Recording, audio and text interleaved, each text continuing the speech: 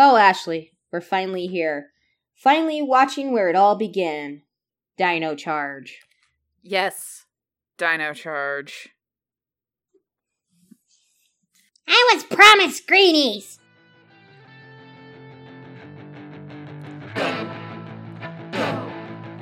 Rangers play. Go. Go. Rangers play. Go. Go. Rangers play. Rangers play.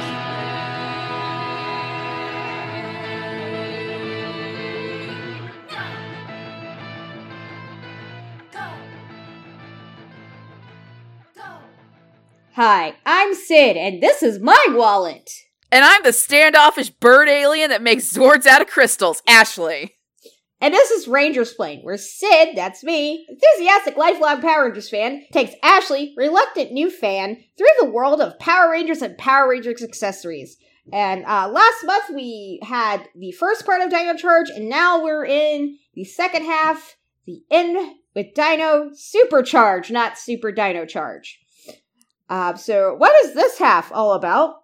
Well, after the destruction of Sled in the previous seasons, things seem at peace with the Rangers as they go their separate ways. However, with Heckle and Snide taking over in a spot and 3 inner gems left to be found, it's not long until the Rangers are back together and trying to save the world. So, yeah, so we did watch all of these together, even though we are recording the episodes separately. This is definitely kind of the weaker of the 2 seasons. It's still pretty good overall, like, I would say that, but it did feel kind of all over the place.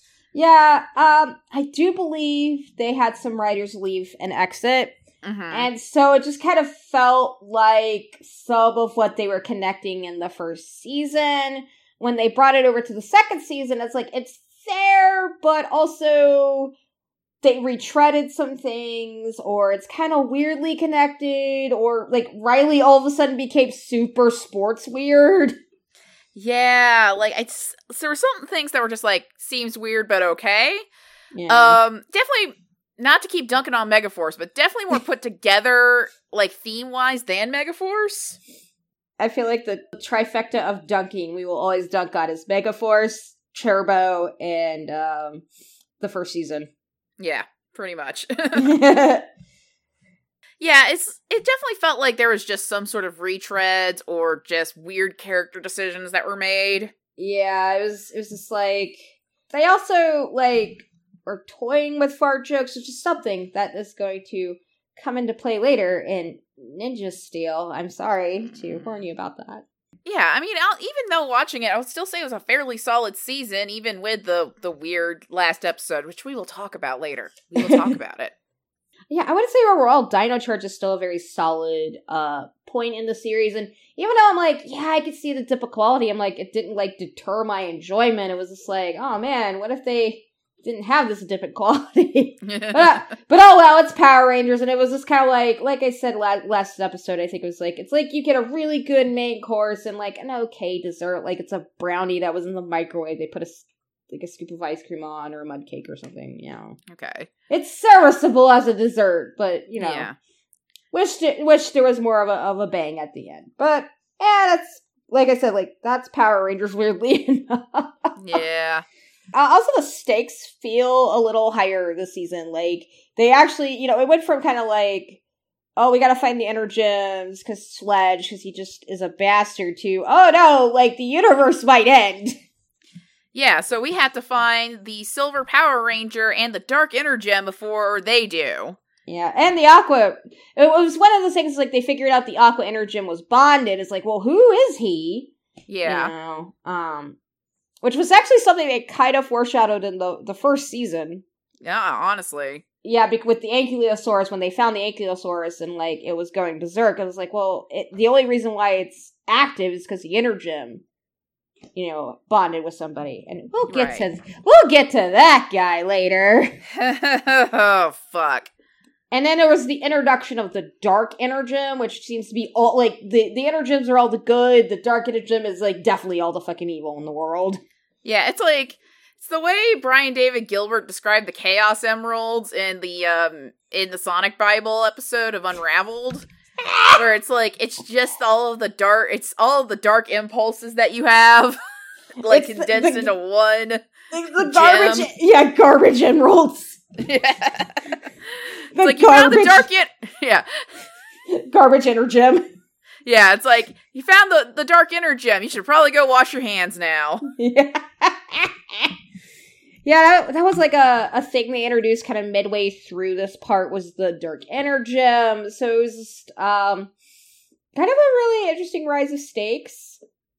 Again, just thank you for bringing up the because I just thought of him saying I think he said the garbage emeralds or something. Yeah, or I think he called them garbage diamonds. Garbage diamonds. So it's like the garbage inner gem. Yeah. It's like, it's whenever you create something else from, like, the burn-off of whatever you're working on, so, in this case, it just happens to be all of the dark energy that was taken out during the inner gem creation process. It's like the Marmite or the Vegemite of inner gems. I think we've exhausted these metaphors, but you guys get the point. You guys get the point. It expands, like, as much as there's some weird kind of character stuff or retreads, it does expand more on what was set up from the first season. Mm-hmm. Which was overall, like, a really good thing. It did felt like, okay, this is a second season. Things are continuing as opposed to the past two seasons where people really didn't have a story arc. Yeah, because, like, even though there's not, like, hugely wide-ranging story arcs, like, the two I can definitely point to and say that these are story arcs. Well, three. Because you have, like, Chase's relationship with his girlfriend. You have Shelby and Tyler's relationship and how that grows. And then you do get a denouement to Tyler and his dad. But like VR Troopers, it plays out way too long. I can't wait till we get to James. Oh, James. You have it coming. Have it coming. We're gonna kick off where we last left off on characters, with of course our first character being Shelby Watkins. And while last season was a lot of her kind of coming into herself, this season is definitely learning more about herself. Like, she realized she really doesn't want to take over the family business, and she sometimes, because of what happened with the Dino Tracer, she gets a little unsure later. And also that weird childhood friend. Oh, God, yeah. So the childhood friend episode, we briefly touched on it in the last episode, but it's really weird because, well, first of all, we'll talk about that, and then I do want to kind of elaborate more on, well, we're going to talk more about Shelby's dad and the family business. Yeah, because that particular episode was really weird because, like, so Shelby's had this friend since childhood, and I can't remember her name right now. I can see her in my mind. She's like a very basic blonde, like 2000s fashion, 2010s fashion. She looks much older than Shelby's like childhood friend. Yeah, so like, but like, so Shelby brings it up very early on in the episode is that she has been taking credit for things that other people do, especially Shelby, since they were kids. And like, she overall loves her, but like is kind of annoyed by the fact that like she'll keep doing this. Mm-hmm. And like it becomes a real problem when she's like she finds like something that gets blown off of a monster, and she gets approached by a bunch of reporters. They're just saying like, "Are you a Power Ranger?" Instead of saying, "Oh no, I'm not," she goes, "Yes, I'm the Pink Ranger," and like keeps running with it. But like Shelby can't be like, "You can't say you're a Pink Ranger because I'm the Pink Ranger." Because, the whole thing about you can't reveal your secret identity. Yeah. And it's just like, eventually Shelby just eventually the friend gets caught by monsters, saved by the Rangers, apologizes to the media, and then apologizes to Shelby. So like, yeah, there's this arc of forgiveness where like Shelby kind of forgives her for everything, but it's also just like, no, you should really like call her ass out. Like, her name is Erin, by the way. Erin, yeah. I knew it was like a generic white girl name. I say it with my name being Ashley.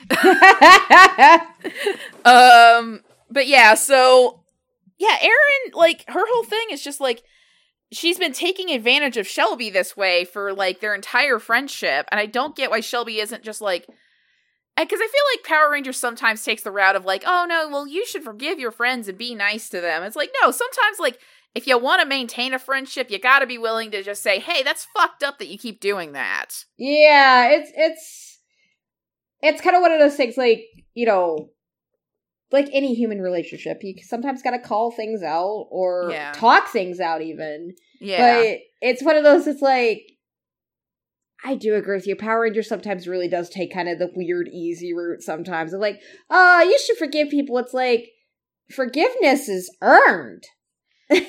Yeah, like, I would have, like, not to, like, I don't think it would be too dark to say, like, no, like, Shelby should probably have ended the episode just being like, hey, what you did was really hurtful, and, like, I still want to be friends, but we have to really work on this. Yeah. Or something like that.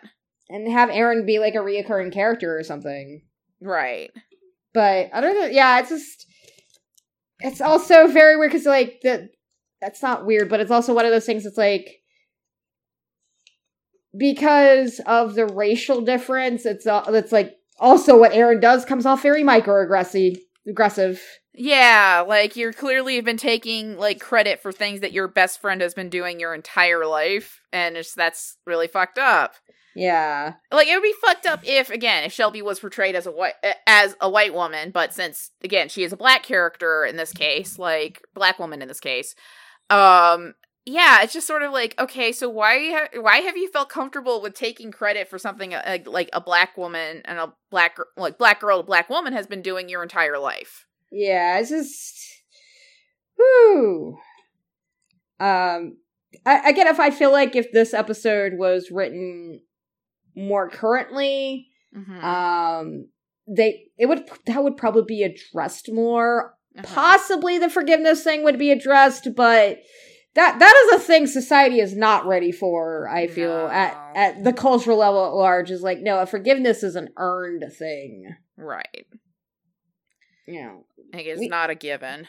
Yeah, we can barely get through, like, making sure abusers who are in a powerful situation or have power over others, we're barely in a society where, like, we actually, like, no, we'll side with victims, you know, so asking people for forgiveness, you know, asking people that forgiveness is earned instead of, like, it's a given because you say you're sorry is just, like, that's a big, big step.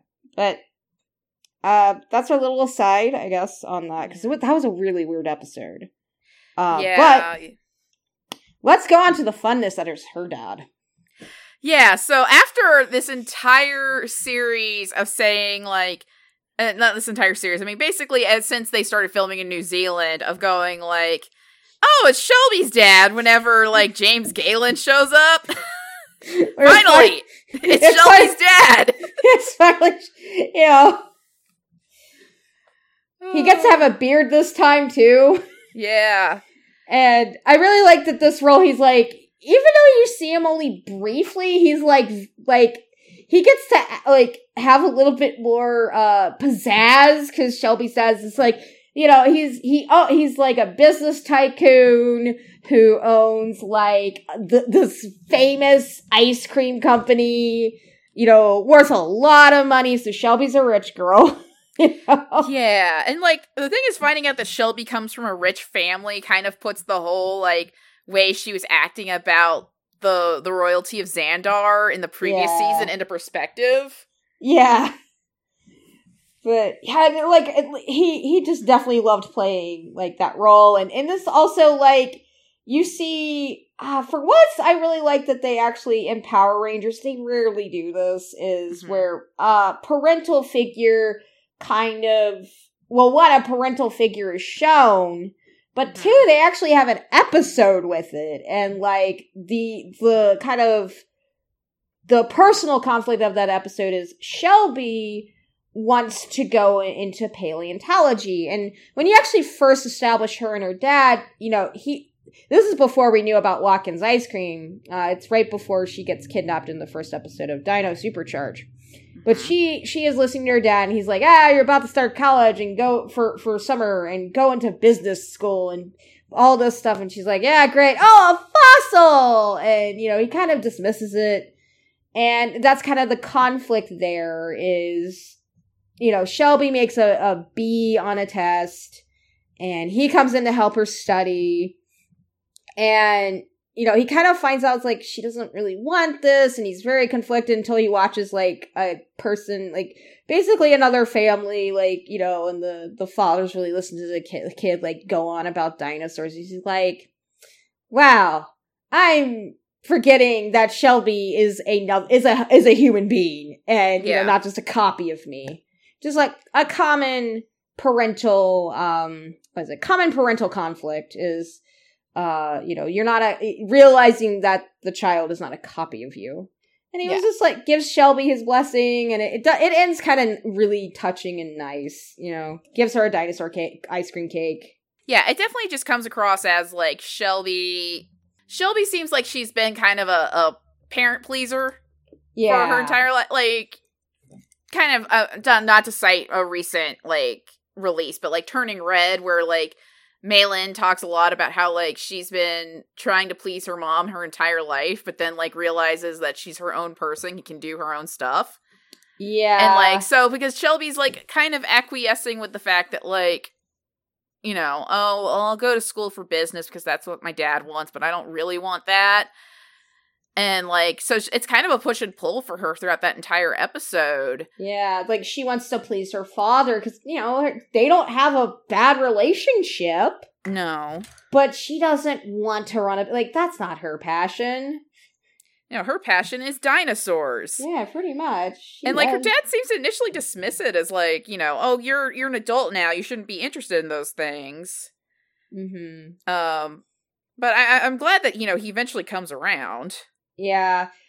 I really do wish Power Rangers had more, like, kind of episodes like that, because you find out more about the character. Like you said, Shelby probably grew up being very much a parent pleaser, trying to, doesn't want to disappoint her dad, and then her dad is, like, trying to acknowledge that Shelby is, probably, since it's supposed to be, like, about a year apart, I'm guessing, like, she's just turned 19, basically, and has to realize she is an adult now. She's her own woman. And Power Rangers do more stuff like that, man. Yeah. And kind of the other thing with Shelby is she finally acts on her feelings towards Tyler, which is really great. It's like, yeah, so, like, they build their relationship up a little bit more in this season, where it's very clear that, yeah, they're actually going to tell each other that they like each other. Mm-hmm. And it actually ends up in an episode involving the NZ boys. Yeah, I just find it funny Chase was all the time like, oh god, the NZ boys. Turns out he knew one of the people. Oh, maybe that was why, like, he's just like, ugh, the NZ boys. It's like, oh, my rich friend. But yeah, it was, Shelby was kind of starstruck by, I forgot the name of the character. Rada. She was starstruck by Rada, and, like, Tyler, you basically, Shelby, of course, enters in the whole star search for their new member, and Tyler enters it, and he's like, because he's jealous and everything, and she just finally, when they're out, this is when they're trying to get Doomwing and Xenowing to separate. Mm-hmm. We'll get into that a bit, but she's just like, Tyler really kind of confesses because he nearly bombs the audition if it wasn't for her. Mm-hmm. Oh, for sure. And she's like, I like you for you, and then they almost kiss, and Coda interrupts it. Yeah. I forgot to mention, and I guess I can mention it later, but yeah, it's kind of like you went from the kind of the end of season 1 where they have that picnic basically that goes awry, and Shelby did treat it as a date, and Shelby's like, oh no, it's not a date when Tyler kind of confronts that idea. Yeah. To like her being like, I like you for you. I like to go out with you. And, yeah. She even like dumps Rada, because Rada's like, you want to catch a movie later? And she's like, oh no, I'm sorry.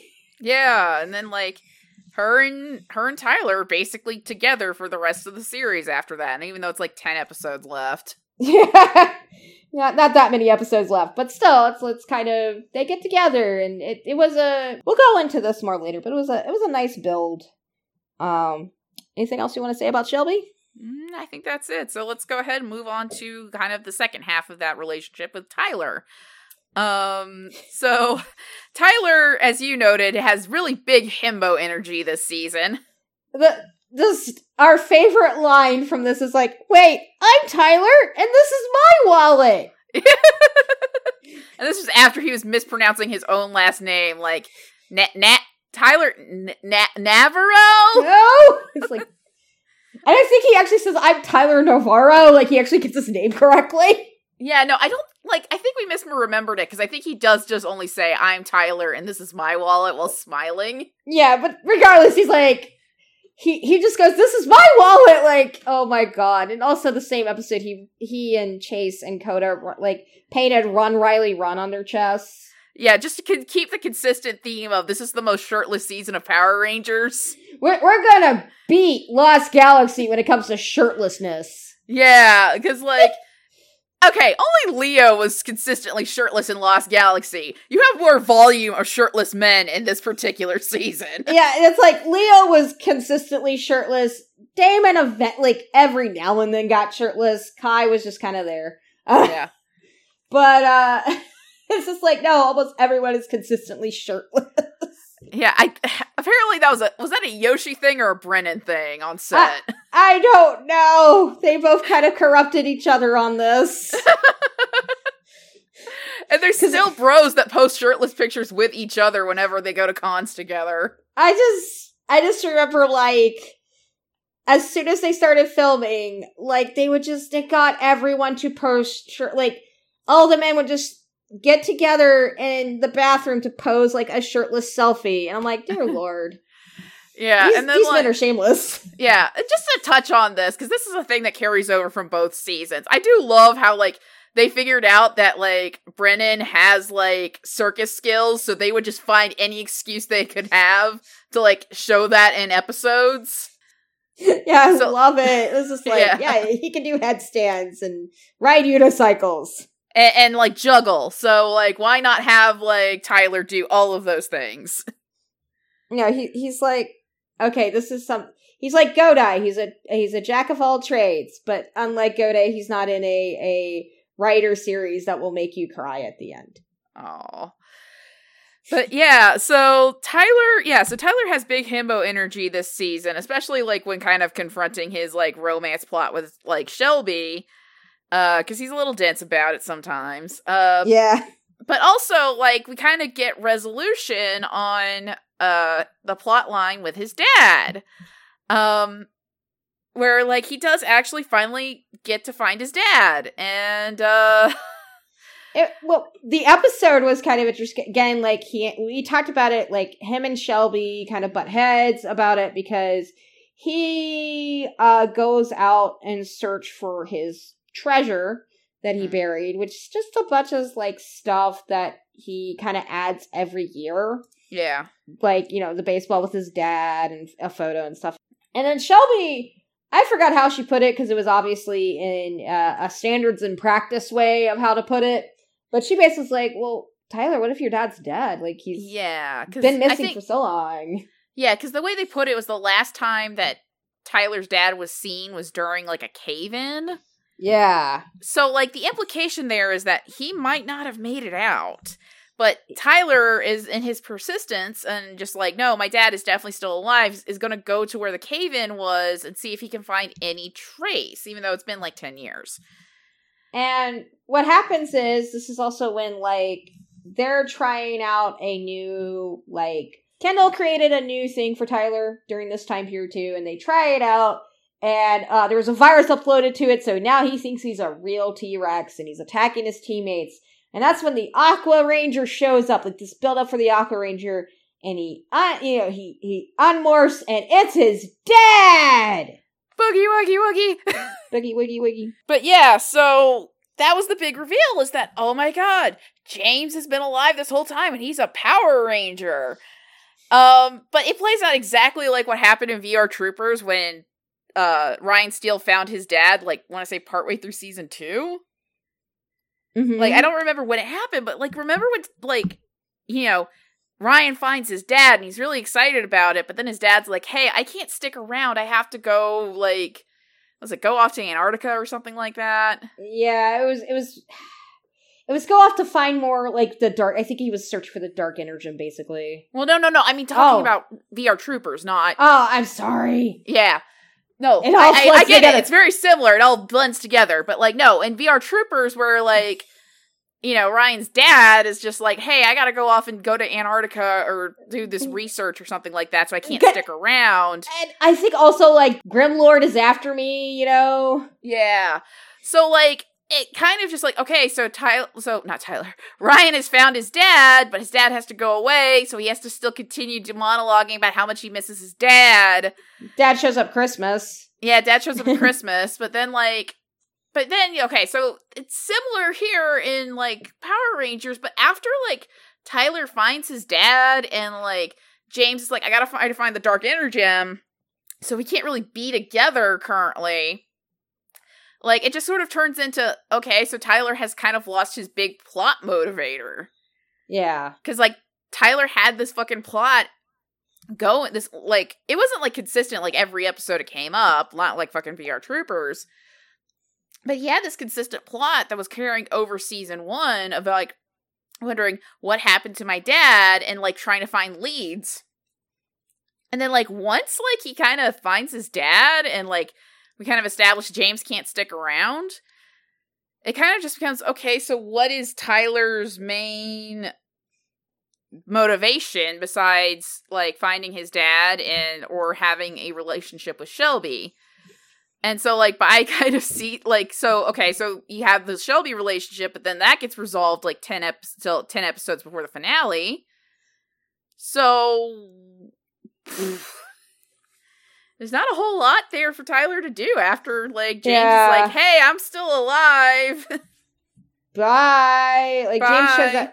James shows up every now and then. So, yeah, Tyler just kind of really does get his everything resolved a little too soon. I think that's a relatively good critique of this. Is like, he's just kind of there, but luckily, you know, they didn't crux on him being the main character or something, or also it would have been really weird. It's like, But, yeah. So I'm glad that there was a bigger ensemble to kind of pick up on that. But yeah, Ross is kind of like, okay, well, he's pretty much, like you said, like 10 episodes from the end, he finally gets with Shelby, and it just kind of, things resolve. That's it. Yeah, but at least with, like, the romance plot between him and Shelby, it's actually pretty good by Power Ranger standards. Yeah, we're gonna go into that later, but yeah, we really did enjoy it. So, speaking of, do you have anything else about Tyler? Sorry. No, I'm good. Okay, so speaking about, you know, romance and everything, we're back to Chase Randall, Dino Charge Black again, and he goes from less of a fuck boy to a lover boy this season. That is like I kind of said, like, he starts kind of growing and realizing he is not the center of the world. I feel like they kind of retread a little bit, but it is hard to change overnight and even hard to change in a year sometimes. Right. Especially since he's still used to being kind of a ladies' man. And it was a very kind of good episode where he's actually head over heels for a girl for once. And, you know, he goes through all the dates that he typically goes through, and, you know, and the other Rangers were making fun of it. Like, oh, are you on the trophy date? What about the push-up date? In which Coda was like, he stopped that one when the girl beat him. Oh, God, the push-up date joke was actually probably one of my favorites this season. But, yeah, so, yeah, but he meets this girl named Kaylee, and we'll talk a little bit more about her in a bit, but, like, so he meets this girl named Kaylee, who he very clearly likes, but doesn't really know how to, like, actually, like, uncenter himself. Yeah. And so, like, she's kind of turned off by that, but then, like, she's like, oh, he saves her as the Black Ranger, like, when he's morphed. And she's And like, an old lady, too. So yeah. She's like, who is this handsome hero who is selfless? Certainly not Chase. Yeah, so, like, the funny thing is that so he goes out on a couple of dates with her as the Black Ranger, and it actually helps him uncenter himself and realize, oh, I'm being a real dickwad. Like, I don't know, especially since, what was I think it was Shelby pointed out, it's like, do you ever ask any of your dates what they like? Yeah. It's like, somehow he's never thought of that. And, through the process of dating her as the Black Ranger and, of course, having to end that relationship and trying to start again, he actually points out, it's like, he actually was like, I was nervous and I did not know how to really approach you and would just center everything around me. And that's going to be different from now on. And she shows up kind of in like periphery of how he talks. Like he's clearly nuts about this girl. Mm-hmm. And then there's the whole episode again where we see the relationship like we pick back up, and there's this whole thing where like he takes her out on a date on like their 3rd or 4th month anniversary because she's interested in space and wants to be an astronaut. He buys her a picnic, like a picnic of space food. Yeah, which is so cute. And then, like, he, like, gives her, like, a little, like, he does the trophy date, but, like, he does a trophy of, like, a space shuttle.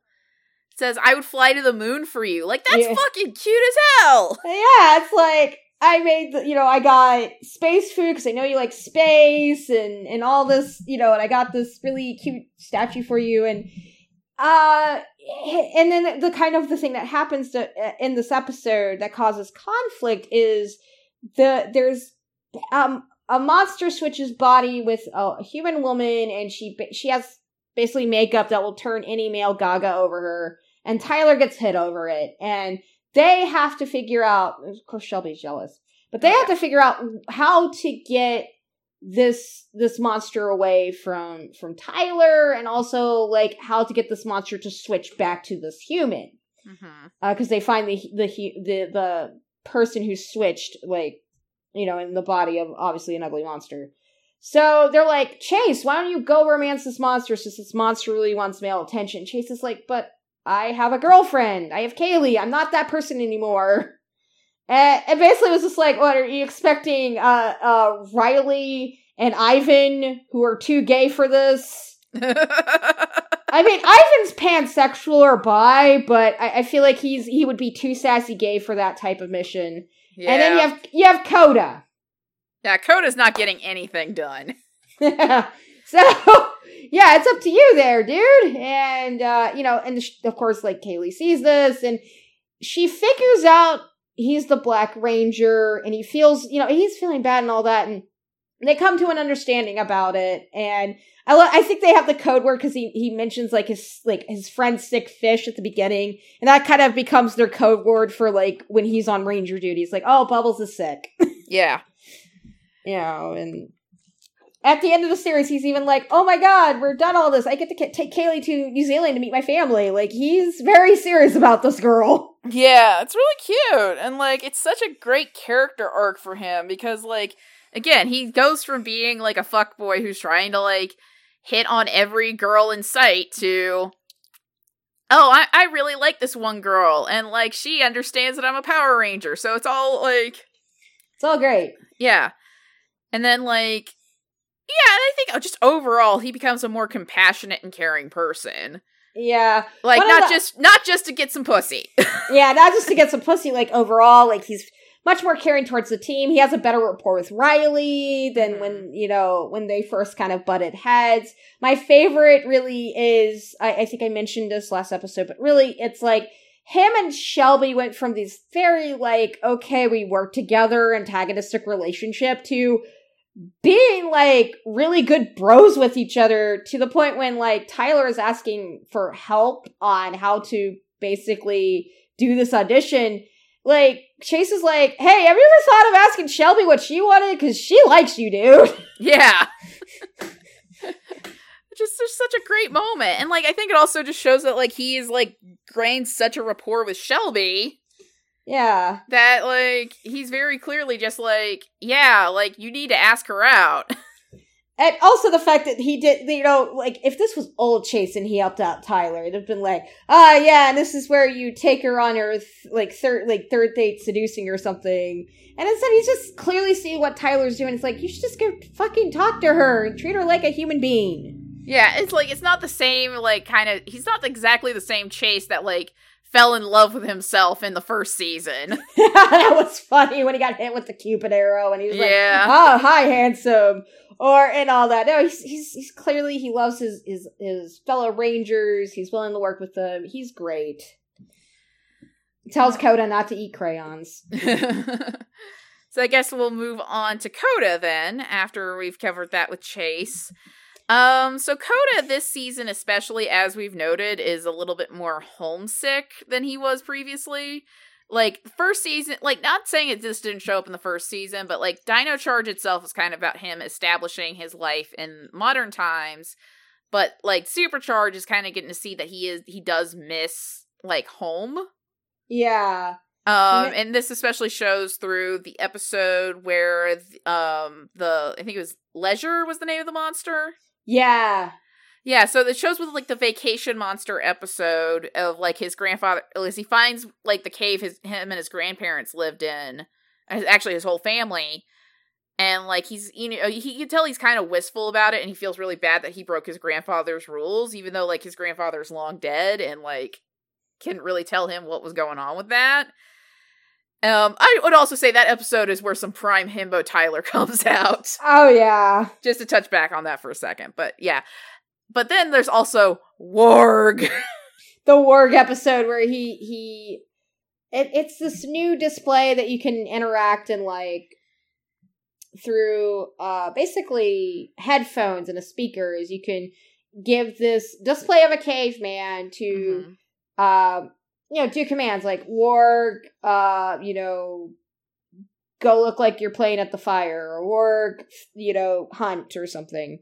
And it's not going out too great, and, like, Coda keeps wanting to keep Warg around because he's like, oh man, like, you're kind of the closest thing I have to looking like family here.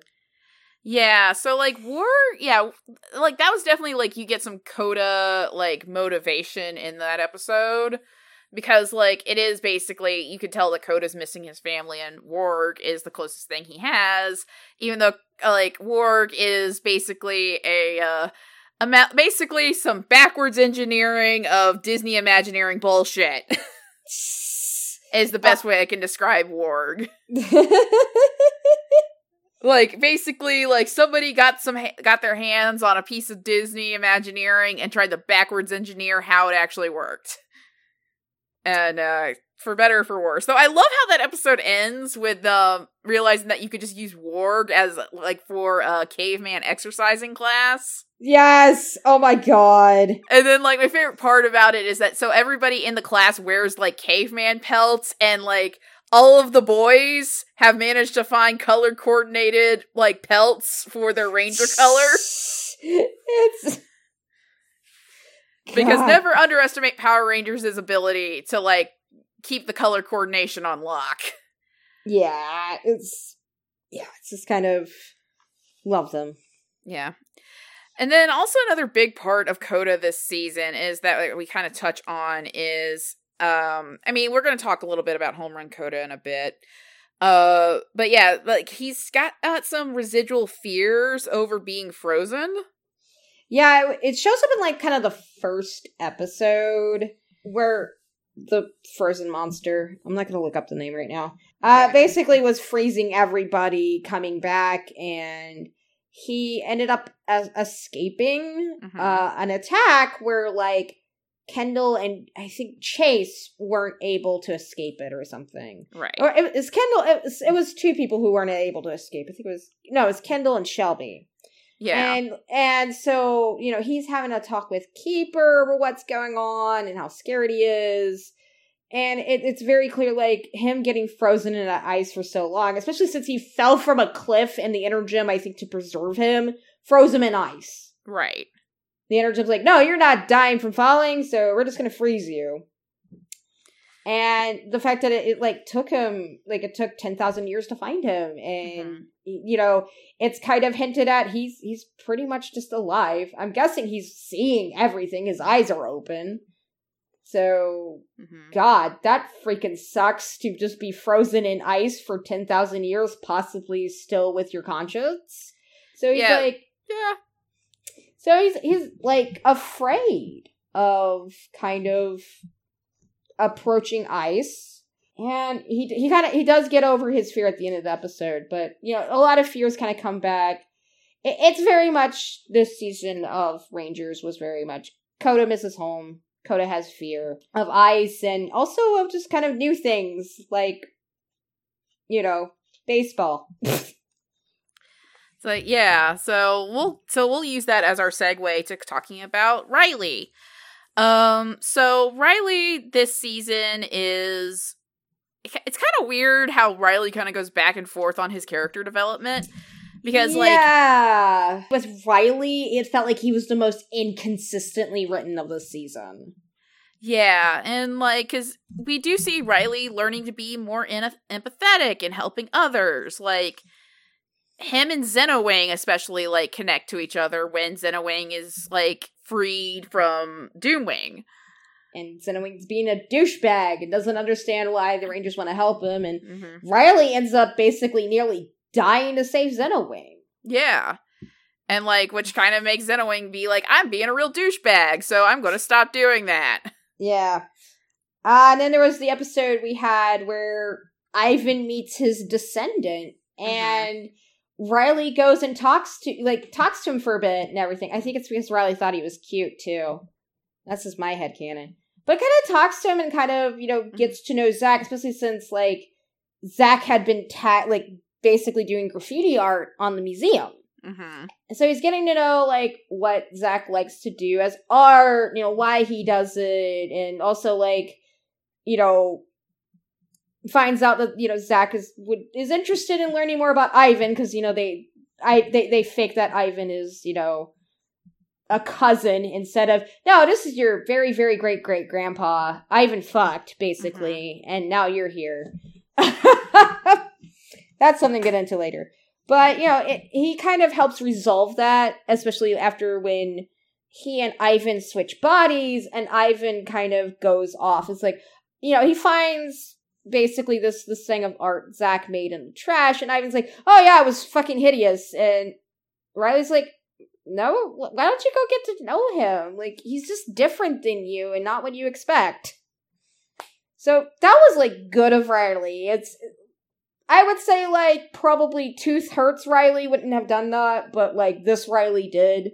But then you'll have the competitive streak episodes. Like, the episode where, you know, they all kind of have the amnesia, and you see that childhood bully Bert, who, you know, who just are all like, but, you know, it's basically Bert is jealous of Riley because Riley was always smart, and Riley is like, well, I'm more physically capable now, and I can beat you in a marathon and shit.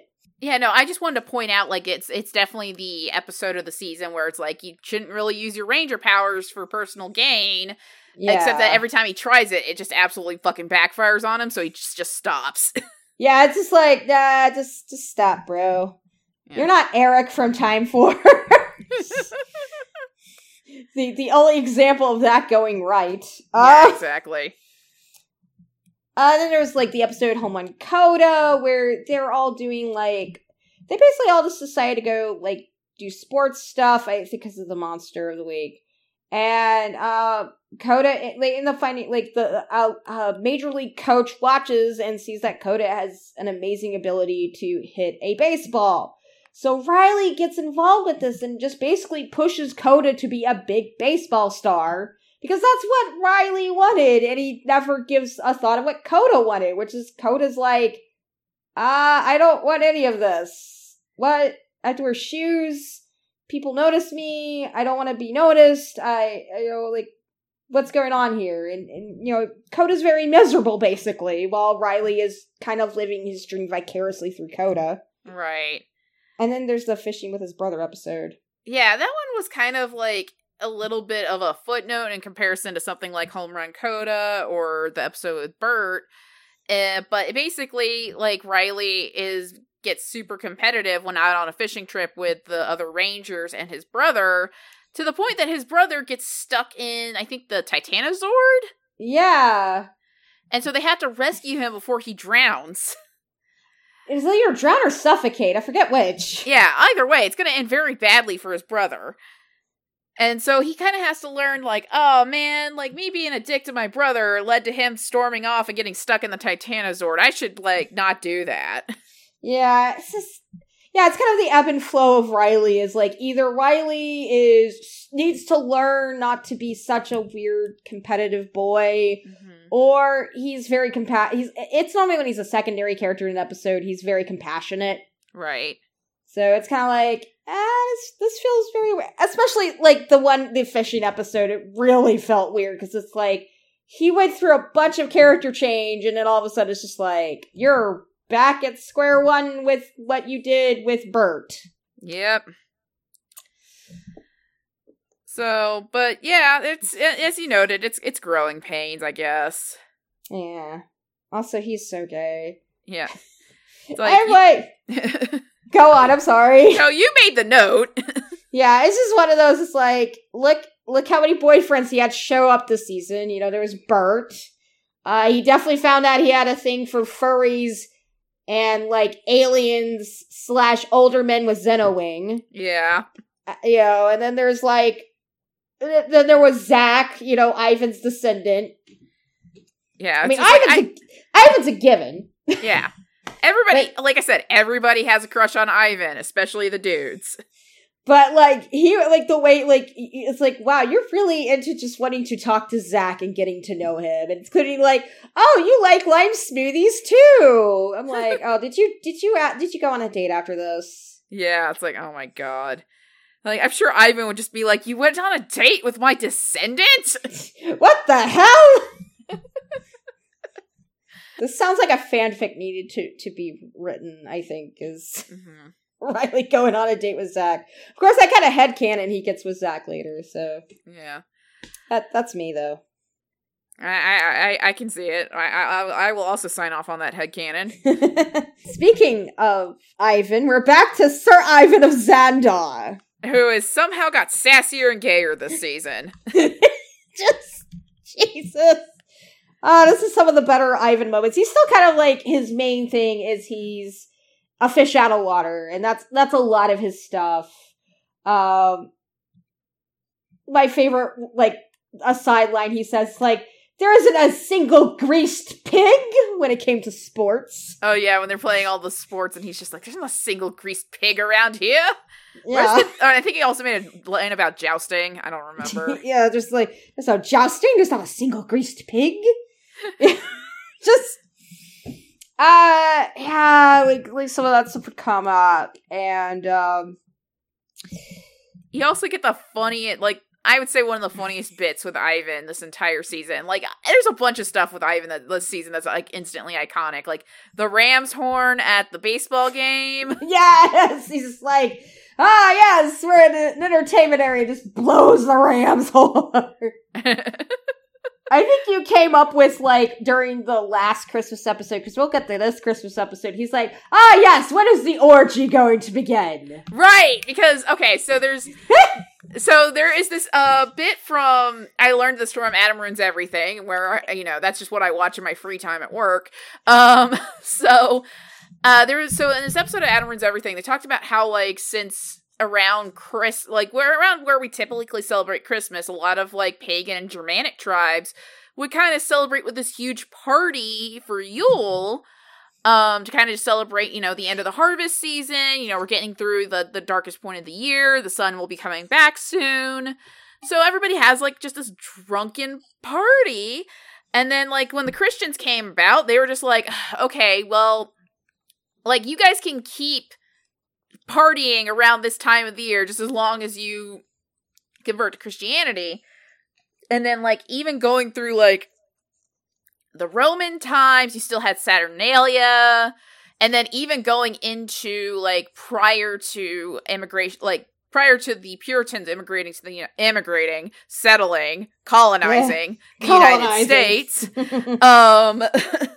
going like prior to the Puritans going to the United States, Christmas around, especially in like England and Europe and all that, was kind of just a very drunken, debaucherous affair. They also robbed from the rich. That Yeah, was they my also favorite stole thing. money from the rich. That actually is very Christ-like. Yeah. So, and then basically, like, when the Puritans came over to the United States, they were like, no Christmas. And then eventually it kind of just morphed into the current holiday we have today. Because other people came over with their traditions. This was actually in I think it was Christian was her name? Was the American Doll, who was a Swedish Kirsten, the Swedish immigrant. Yeah, that was actually part of they talked about she brought over her traditional Christmas over. Yeah. Um And that was after her friend died of cholera. Oh yeah. Ooh, American Doll books. Boy. Yeah. So, but yeah, that was just one of my headcanons with like along with, the Morphin Grid must clearly be translating like a Proto-Germanic language for Ivan. Also the fact that for him, Christmas would be, not this. I mean, he's probably getting ready to like, he's like, where's the wine and beer? And everyone's like, what? Yeah. It's like, are we not having an orgy later?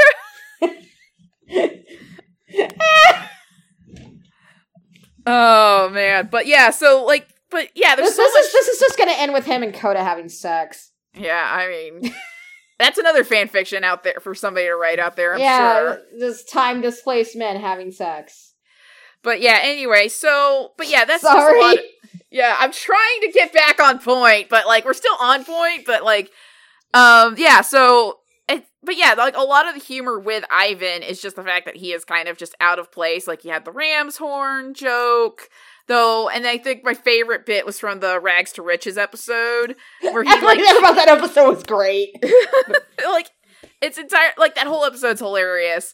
But I think my favorite bit is that when he goes to the bank and is just like, oh, I deposited 1 bar of gold in the Bank of Xandar many years ago. And, like, the lady's just like, do you have any ID? And, like, he just pulls out his sword. And he's like, see, my name is on the sword. She's like, you have a count number? And he's like, what? Yeah. Any sort of identification? Like, she's kind of like, I've had a very, very long day. Yeah, and then, like, she thinks he's trying to rob the bank when he pulls out the sword. Which I feel like is a reasonable response to somebody, like, being at the bank and somebody pulling out a sword, Yeah. Oh my goodness. At the beginning of the episode, he orders a practice dummy. Yeah. And it comes, and he's like, wow, that's a hideous looking dummy, and that will do. And it ends up being some emperor's suit of armor or something. He's like, oh, well, it wasn't well put together. Yeah, they called it a suit of honor or something like that, Yeah. which is just like, what does that even mean? But anyway, yeah, and then, he also noted Freaky Fight Day. Yeah, that was his episode with Zach, where he's trying, like, his thing with Zach is, like, they, basically, who's doing graffiti art all over the museum. Mm-hmm. And it turns out it is his descendant, Zach, which is Power Rangers genetics. Zach looks identical to him. Yes. Because we can never get away from that particular trope. Like, I know it's not just a Power Rangers trope, but it just shows up in Power Rangers so often. Yeah. Like, somehow Wes and, the butthead guy? Is it Alex? Alex! Wes and Alex look exactly alike, except Alex wets his hair now. Yeah. It's just like, they have like millennia apart. Doesn't matter. Nope. Doesn't matter. We're Power Rangers. Yeah. So, Ivan looks, Zach looks like a spitting image of Ivan. God. Oh my goodness. And of course, Coda's almost like, oh, this is your great, and then they're like, they have to shut up Coda. Because it's like, Coda has no filter. Coda has no filter. Coda does not know about time paradoxes. But yeah, which also one, I guess Ivan fucks is something we have confirmed. But, he very much does not get along with Zach, because Zach is, like, a skater dude who, he does graffiti art. And he likes art in general. And he has very modern art sensibilities as well. And so, here Ivan takes him to the park, and they do a painting where, Ivan's like, yes, you should paint, a knight on a horse. And instead, like, Zach replicates that painting shown, but instead, like, adds, hot rod wheels to the horse and stuff. Yeah, and Ivan is pissed. Ivan's just pissed. And eventually learns from, basically finally gets the idea from Riley. He's like, okay, Zach's just different, but he wants to be friends with you. And that's when he's just like, oh, yeah, well, I guess my weird, sensibility of being very, very old-fashioned is just butting heads, and they ended up resolving and liking each other in the end.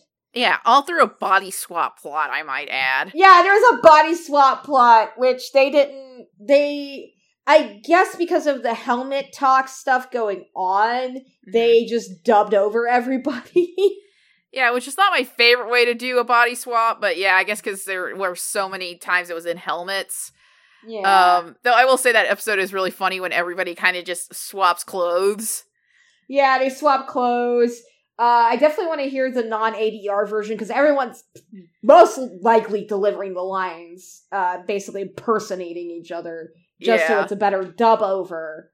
So I'm just, like, imagining seeing the raw footage of this without the ADR. Yeah, because Shelby swaps bodies with Tyler and gets upset because, like, none of her clothes fit. And then all of her clothes get ruined. Yeah. So, like, he wouldn't have stretched out your clothes that badly. He's not that much bigger than you. I mean, it's like the shirt maybe, but the hoodie? No, not really. The pants wouldn't even fit him. Yeah.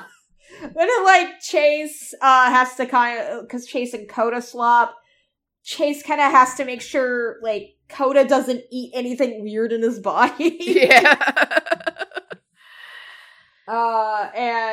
And so, yeah, it's all really great. But, yeah, that's kind of Ivan's thing. And then Ivan, of course, at the end of the series, along with Coda, get to go back to where they came from. And we'll get into that later. Yeah. But also, Ivan's sassy gay moment with that fucking rich dude. Oh, yeah, that was just... Especially when they kept going back and forth with the check. Yes. It was like that episode was kind of weird, but it was I think it was one of my favorites because it was just that right amount of Power Rangers weird. Yeah.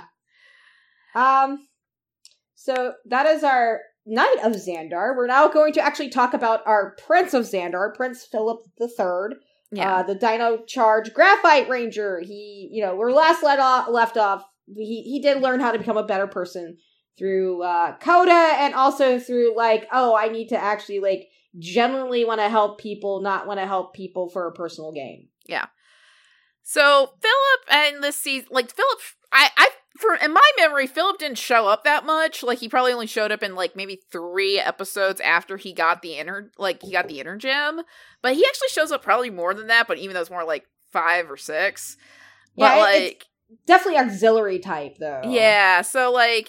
But yeah, Philip often shows up whenever they just need the extra ranger for help, like in the second Halloween episode.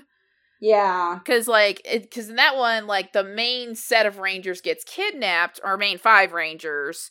And so, like, Kendall and Ivan need help finding them. Which I will say, I love their Halloween costumes in that episode. Like, they're so good. And so, like, they call in James and Philip. But yeah, Philip often kind of ends up serving, like, a Deus Ex Machina role. Like, yeah. As we mentioned with Rags to Riches, like, he shows up at the end and because, like, the suit of honor was, like, cost, like, $2 million. And they had to, like, find the money for it, or they were going to close the Amber Beach Museum, Dinosaur Museum. So it seems like, oh no, the museum's going to close because we weren't able to get the money. And then all of a sudden, here comes, like, Prince Philip with a check, and he's like, oh, Sir Ivan, that gold bar you deposited in the Bank of Xandar 800 years ago has been accumulating interest, and here is what it is worth, exactly $2 million. I love how, like, one, Kendall didn't think of calling him. Yeah.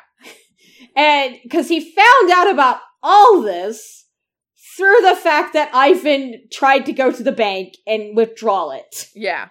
So basically, like, oh, hey, is there some Knight of Xandar? Like, apparently they contacted him. It's like, is there some Knight of Xandar? And he's like, oh, yes! And basically, like, did the situation under control. It's very fun. Again, Kendall, why didn't you just call him and be like, hey, we need to save the museum, like, Ivan fucked up? Yeah, because it's like, he's still a Knight of Xandar. He's still a representative of Xandar. Like, surely... And also, you have a fucking rich-ass Power Ranger on the team. Surely he can help you solve this problem. I like to think that they needed the dramatic tension and all that going on, but That's at the true. same time, it's like, it's also very Kendall to just not ask for help. Yeah, I mean, I would do the same thing, honestly. Just try to solve it on my own, and then like somebody's like, why didn't you ask for this? I'm like, oh, duh. I do that too. I do wish there was kind of more to them, like, post that. I really also like his interaction with James, when James is like, oh, hey, I bet he's like a prince or something. He's like, oh, yes, I actually am the Prince of Philip III of Xandar. Yeah. But he's seemed to kind of mostly help with tech, I've noticed, or help with research when they need it. Mm-hmm. He's definitely, like, more of that auxiliary role. Yeah, he definitely tried, you noticed that he definitely was trying to be hands-on when we did see him. And, like, yeah, it would have been nice to see him more as a character, but, like, even in the short time we get to know him, we get to actually get, like, kind of a full character arc for him. Yeah. Which brings us to, Miss Kendall Morgan, again. This is kind of one of the more disappointing things I think other fans have said. Yeah. And I kind of agree, is they could have done more with her as the Purple Ranger. Yeah, because it's kind of, it's weird. It's like, oh, Kendall, you're the Purple Ranger. That's really exciting. And then, like, they barely do anything with her. Like, she hangs back a lot. Or, like, she'll only show up when they really need that, like, auxiliary, like, ranger to help kind of solve problems. Whether it's because, like, the other rangers are incapacitated or, like, whatever. So it's like, but she doesn't really get to participate in the team with doing ranger stuff as much as the rest of everybody else gets to do. Yeah, this is kind of where, like, I want to feel it's kind of that reliance on the Sentai kind of hurt. Mm-hmm. Because, like, what we know as the silver, graphite, purple, and aqua rangers in the Sentai or in Kyoto Ranger are much more auxiliary types. Like, they sort of show up, but they don't show up as much as the main six. Mm-hmm. So you kind of pushed yourself in a corner with having Kendall earning that Energem and earning that Rangerdom, and then you just kind of were like, well, we're just going to rely on most of the footage anyway. Yeah, so that was great. Not great. Yeah. So yeah, but she kind of ends up being more firmly a mentor ranger kind of type, similar to RJ, in this season, because Keeper just kind of disappears for a bit. Like, he comes in and out, but, like, he doesn't show up as often as he did in previous season. Yeah. Which, I mean, obviously she kind of steps into the role just fine. It's just, it's just kind of weird how, like, she kind of ends up being more of the mentor to the Rangers, even though she's probably not that much older than them. Yeah, like, I think she's supposed to be 26 was when, I believe the casting called for, like, 26, 27. Mm-hmm. And then, as we joked in the episode with Koda's grandpa and the vacation monster, you meet her grandma, Jima Betty, and man, that woman is a lesbian, just straight up. Yeah, it's like she definitely has two grandmas. Yeah. I also was like, one of her grandmas is trans. Like, sure, why not? We don't know anything else about her, so why not just say like that? You know, I'm all for that. Definitely, I feel like definitely the femme trans lady, femme older lady, and then like there's the butch one that just kind of like repairs everything. Yeah, because Betty's going around like the museum, like repairing stuff, and like I think at one point, like during when everybody's under the vacation spell, like somebody orders like a Bronto burger or something like that. She makes some sort of like stew. I think oatmeal? Yeah, and she's like, that's better for you. It sticks to your ribs, which is just such a grandma thing to say. Yeah. And then, like her solution to like, because basically they have to use like this particular lens like setup in order to like disperse the vacation spell. And so like her solution is just like, oh, you need like, you have this big concave lens and you need a smaller one to focus through. So she just breaks her own glasses and like puts one of the lenses like in the setup, and which is just like, the whole thing is basically like Kendall's just like, you know what, I know you like, you're embarrassing sometimes, but I do love you and I really do depend on you. So yeah, it's just basically like a bonding with your grandparents moment. Yeah. That's kind of our thing with Kendall, is she had a kind of great character build first season, and then she kind of got demoted. Not really demoted, but she just kind of became strict mentor. But you know, kind of the big thing is she mostly opened up to people. She went from kind of being very closed off and very business to, at the end of it, she's like, oh, you guys can call me Kendall. Yeah, like that was really nice. And then like she does get some like hero moments as the Purple Ranger, like not saying that those don't happen, they just don't happen as often as they should. Yeah. Which I guess that takes us to kind of our next kind of auxiliary ranger. It's finally time to talk about James. Let's talk about James Navarro. Let's talk about this bitch, the Aqua Ranger. Oh my god, like James is the worst father in Power Rangers by a country mile. I notated that he's worse than Jotaro. It's just saying something. How are you worse than Jotaro? At least, you know, my thing is like, you just disappeared. Like, you bonded with the Inner Gym and you disappeared. You didn't even let your son know, like, let him know you were alive or anything.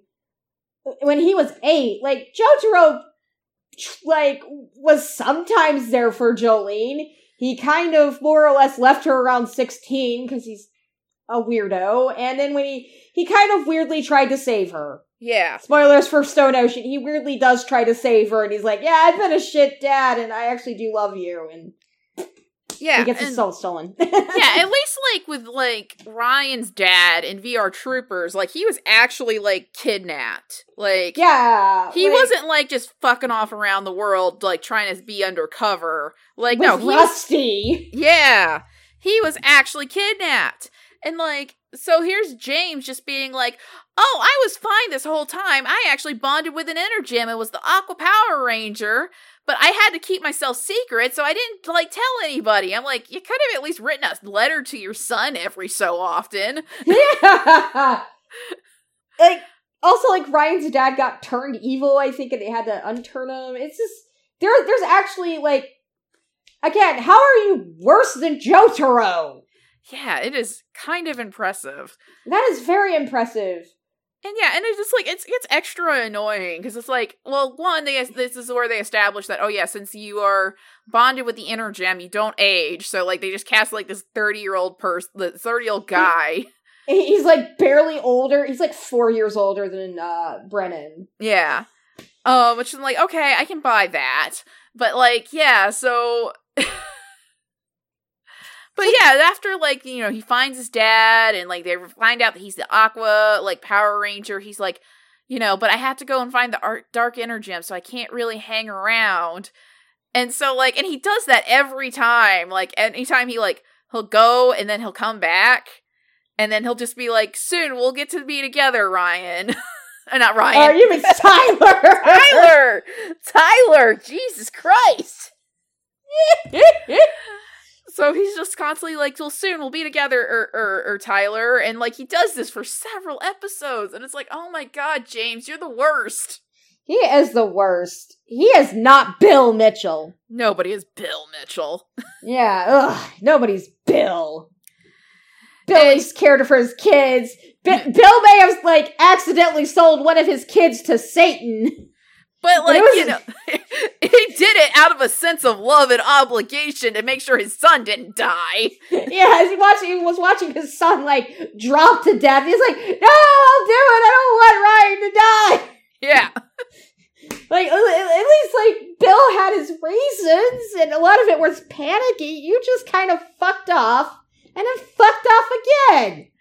Yeah, it's like, James, there was no justification besides, like, I felt like I needed to keep private. I'm like, still, write your son a letter every so often. Yeah, like, I mean, with you and Rusty, it's like, what, did you leave his mom for Rusty? Like, what? Yeah, like, that's fucked up, man. Fucking James. Ugh, James Navarro sucks. Yeah, boo! Boo! Anyway, so kind of we're on to our last ranger here, he's only there for like the last 10 episodes, which is Zeno Wing, who's our Dino Charge Silver Ranger. So, wasn't Zeno Wing supposed to be the mentor character? Wasn't he the mentor character in Q Ranger? Or? Yes, he was. Okay. Like, they basically, like, we're gonna use this costume for our last ranger. Yeah, sure. So he starts off corrupted by the Dark Energem and, like, has a split personality, I guess, called Doomwing. And it's not, no, because when they first contact him, he's just sending out a message, and he's in ranger form. He's like, oh, hey, send me the data. And they're noticing, okay, things are going a little weird since contacting this dude. It's kind of this build of, no, he has a split personality. Part of him is Doomwing.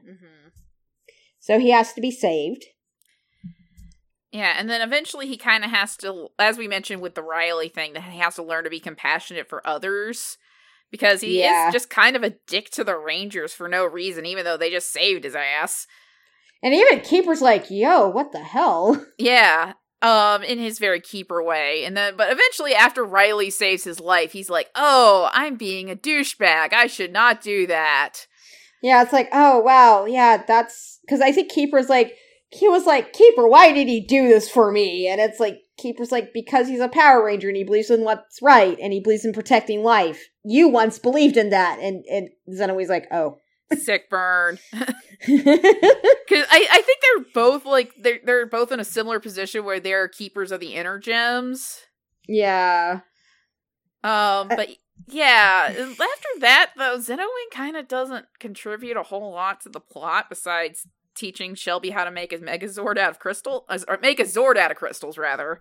Yeah, he's just like, hey, this is how you do this shit. And that's a really weird episode because it kind of like, it built to like Shelby had to make a Megazord basically, but then like the others got free anyway. It was very weird.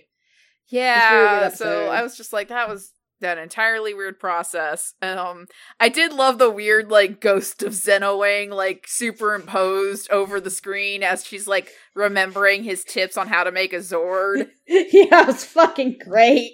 Also, okay, Zenowing kind of has the similar issue of Doggy Kruger in that when he does the morph, you just have to sit and wonder, how does his head fit inside his helmet? Yeah. It's even worse than Doggy Kruger, because at least Doggy Kruger has, like, a humanoid body. And not saying that Zenowing doesn't, but, like, Zenowing has actual wings. So, like, how does the And I think chicken feet! Yeah, so how does the morphing grid turn that into, like, a humanoid as a Power Ranger? I don't understand. As and we always say, the morphing grid works in mysterious ways. Amen? Question mark? Comment. Yeah, so that's Zenowing. There's not really a whole lot there to him. He kind of just rounds out the cast because they had 10 Energems and he's Silver Ranger. Because why not? Why not? We're now back to Keeper, and he basically disappears for like most of the season. Yeah, as we mentioned with Kendall, that she kind of steps up to be kind of the main mentor character, but he still shows up occasionally and dispenses life advice. Yeah, I think he's also in the hunt for the Energems and everything, so he's doing his part to do that, and so Kendall basically steps up to the role as mentor. We also, like, stop fucking breaking things, dude. Yeah, and then, like, they actually use him to create the new Zord because they need the energy of a strong warrior, and it's like, Keeper? Really? Yeah. The man who killed the dinosaurs? The man who also led the planet to get sucked up. We'll get into that. Oh, yeah, it's coming. It's coming. Don't worry. Yeah, Keeper, again, he's still great with the kids and everything. And even like, hey, Zenowing, remember when you were compassionate? Yeah. And so, but yeah, that's Keeper. Not much changed. No. So we'll just kind of move on to Kaylee, who we had talked about earlier during the Chase section, is that, she's kind of the first person to really call Chase on his bullshit. And because, like, yeah, obviously he's been hitting on girls, like, ever since the start of, Dino Charge. But, like, she's kind of the first person to just be like, dude, you were really selfish, and, like, that's not a turn on. Yeah. It's like, this is a relationship, not a, like, single person, like, I'm not supposed to revolve around you and you only. This is supposed to revolve around each other. And Chase is like, oh. Yeah, and, like, I think that does at least open the door for Chase to just be like, look, I get nervous, I don't really know how to talk to girls, and I actually really like you, so I think it is it's a moment of progress for him. Yeah. And so it does lead to this kind of, it's kind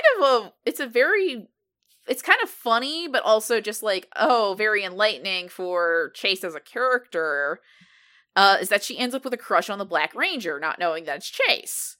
Yeah.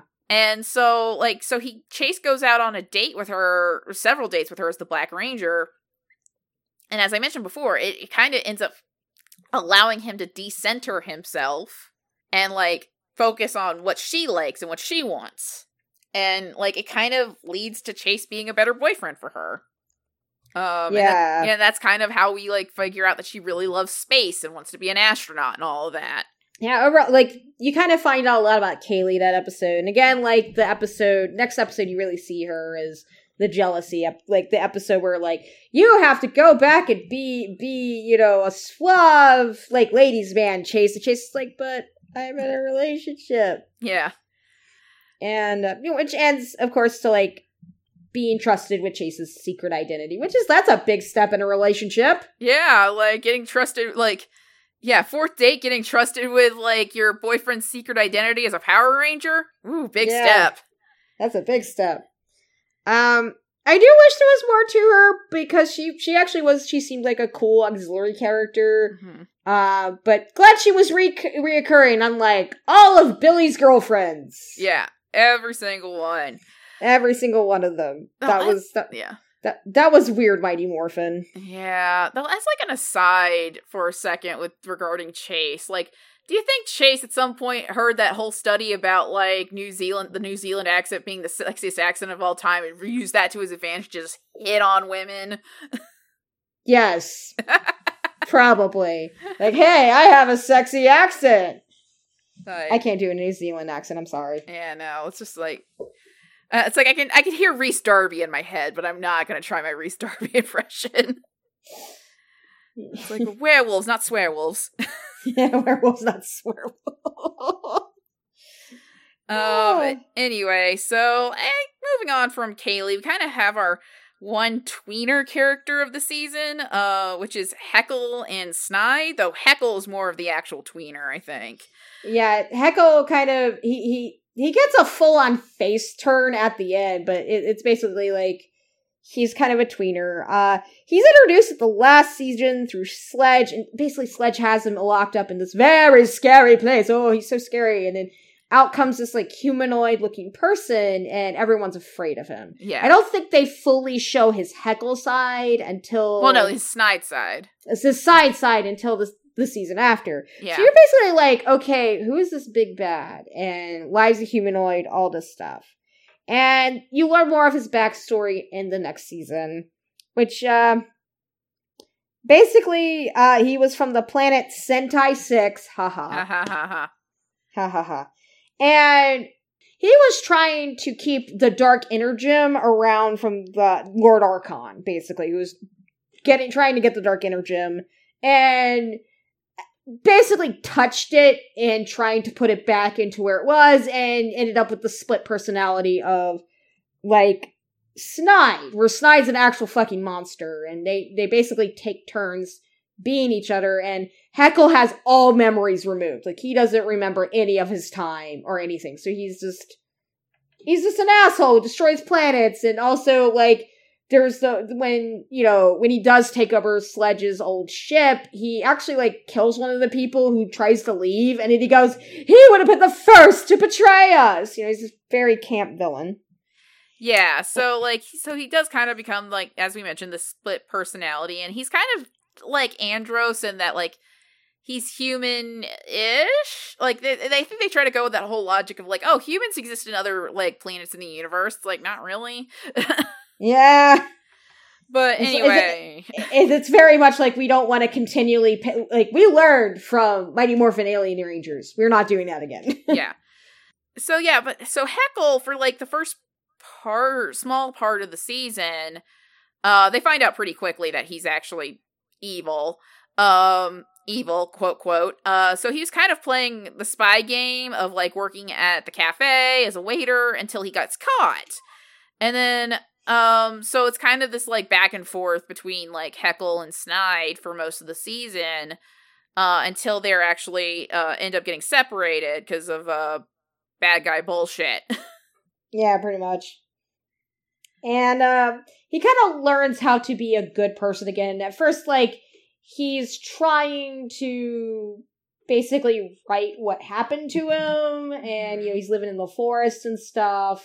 And he does help get the Dark Energy back, basically. Yeah, and, like, I think it's Shelby that kind of convinces him that, like, there's still, like, a good side to him. Because, like, I think she's believed that for a very long time.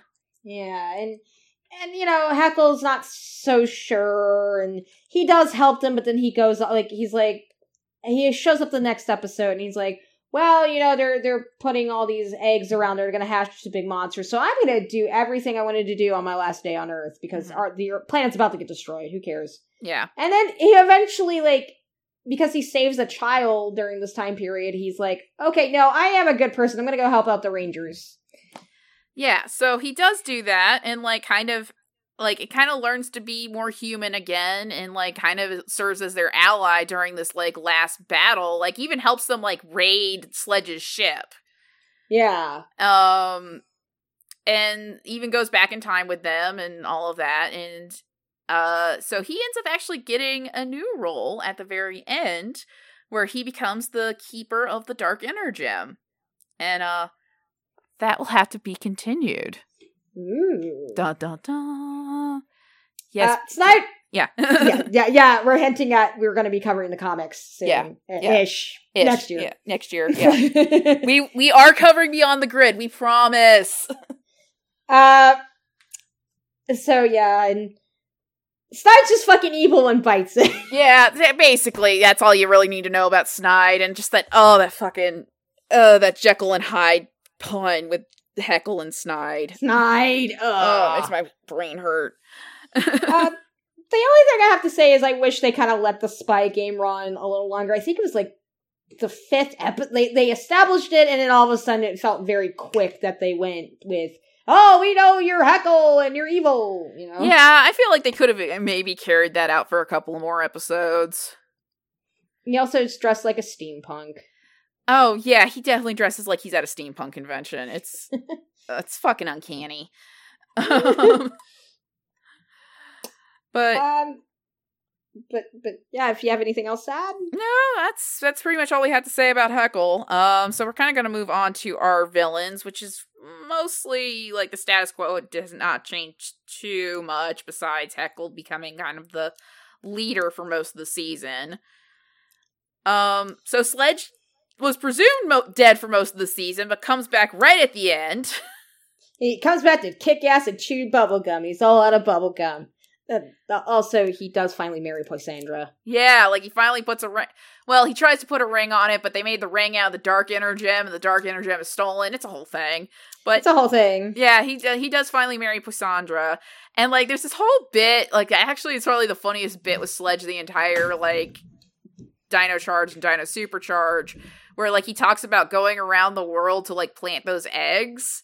And he goes, I had a miserable time in Hawaii, and I had a miserable time in China. And it's just like, it shows like him just clearly having a great time. And it ends like this bit about like, oh, and even like, I had a terrible time in Japan. And it's him singing karaoke with a bunch of people singing about how he's having a great time in Japan and having fun in Japan. Oh, the humor of the season was great. Yeah. But of course, Sledge, as happens to all of the villains in this season, he gets destroyed twice because of time travel. It's like his ship gets sucked into the black hole that happens at the end, and then he gets. I think the ship blows up, and he's in it, and basically, boom, he's gone. Yep. Bye, Sledge. Bye, Sledge. Lysandra and Curio are next, and they're still about the same. Yeah, nothing really changes about Lysandra and Curio, except that, like, Lysandra is, like, just more sad that Sledge is presumed dead. Like, because she doesn't have a wedding to really plan anymore, so she's just more sad that Sledge is dead, and is just kind of fucking around with Curio, doing shit, and, like, being mad at Heckle. Yeah. And then finally, like, gets married, but then shit goes awry. Yep. So she also gets destroyed twice because of time travel. And then we get to Fury, who's like, because when Lord Arcanon shows up and, like, kind of turns things on their heads, like, you know, a Power Rangers, like, semi-boss is, like, usually does. Yeah. So he just goes through a lot because of loyalty stuff. He also gets destroyed twice, but the second time's really fucking funny, because basically, he opens because of the time travel shenanigans, instead of Keeper sending the bomb back to Sledge's ship, the bomb is still there, and so Fury opens this thing thinking it's the Energems and it's a bomb, and it explodes and destroys I think I made a reference to the Potter Puppet Pals when that happened. It's a pipe bomb! Oh my goodness. Potter Puppet Pals is better than anything made by that turf. It's true. It is very true. It's like angst. But yeah, no, it was just a very funny way how he Yeah. And then kind of just our last one that we really wanted to talk about was Lord Arcanon, who is Sledge's employer and was the one who destroyed Sentai 6. He's after the dark. It's basically he's after the dark energy, so he can rule the galaxy and destroy planets. Very, very base stuff, but he's kind of cool looking. Yeah, he's blown up. Yeah, like he's definitely that case of like what I refer to as like the Power Ranger semi boss, because like he's kind of implied to be a bigger bad, but then kind of just he only shows up towards the end and then gets absolutely fucking smoked. Yeah, that's pretty much happened. Yep. So we got a lot of, like, honorable mentions this episode, or this season. We have Singe, who is Lord Arcanon's, like, second-hand man. He kind of had Starscream vibes. Yeah. I think it's because he betrayed Fury or something. Yeah, so, like, there's not a whole lot there for him. And then, as we talked about with Shelby's character arc, we have Mr. Watkins. Look, Mom, it's James Gayland. Yeah, like, he's clearly having a great time, because, like, most of the time he shows up on Power Rangers, he's just playing really super serious characters. Yeah, especially Colonel Truman. Yeah, but here he gets to be kind of a goofball.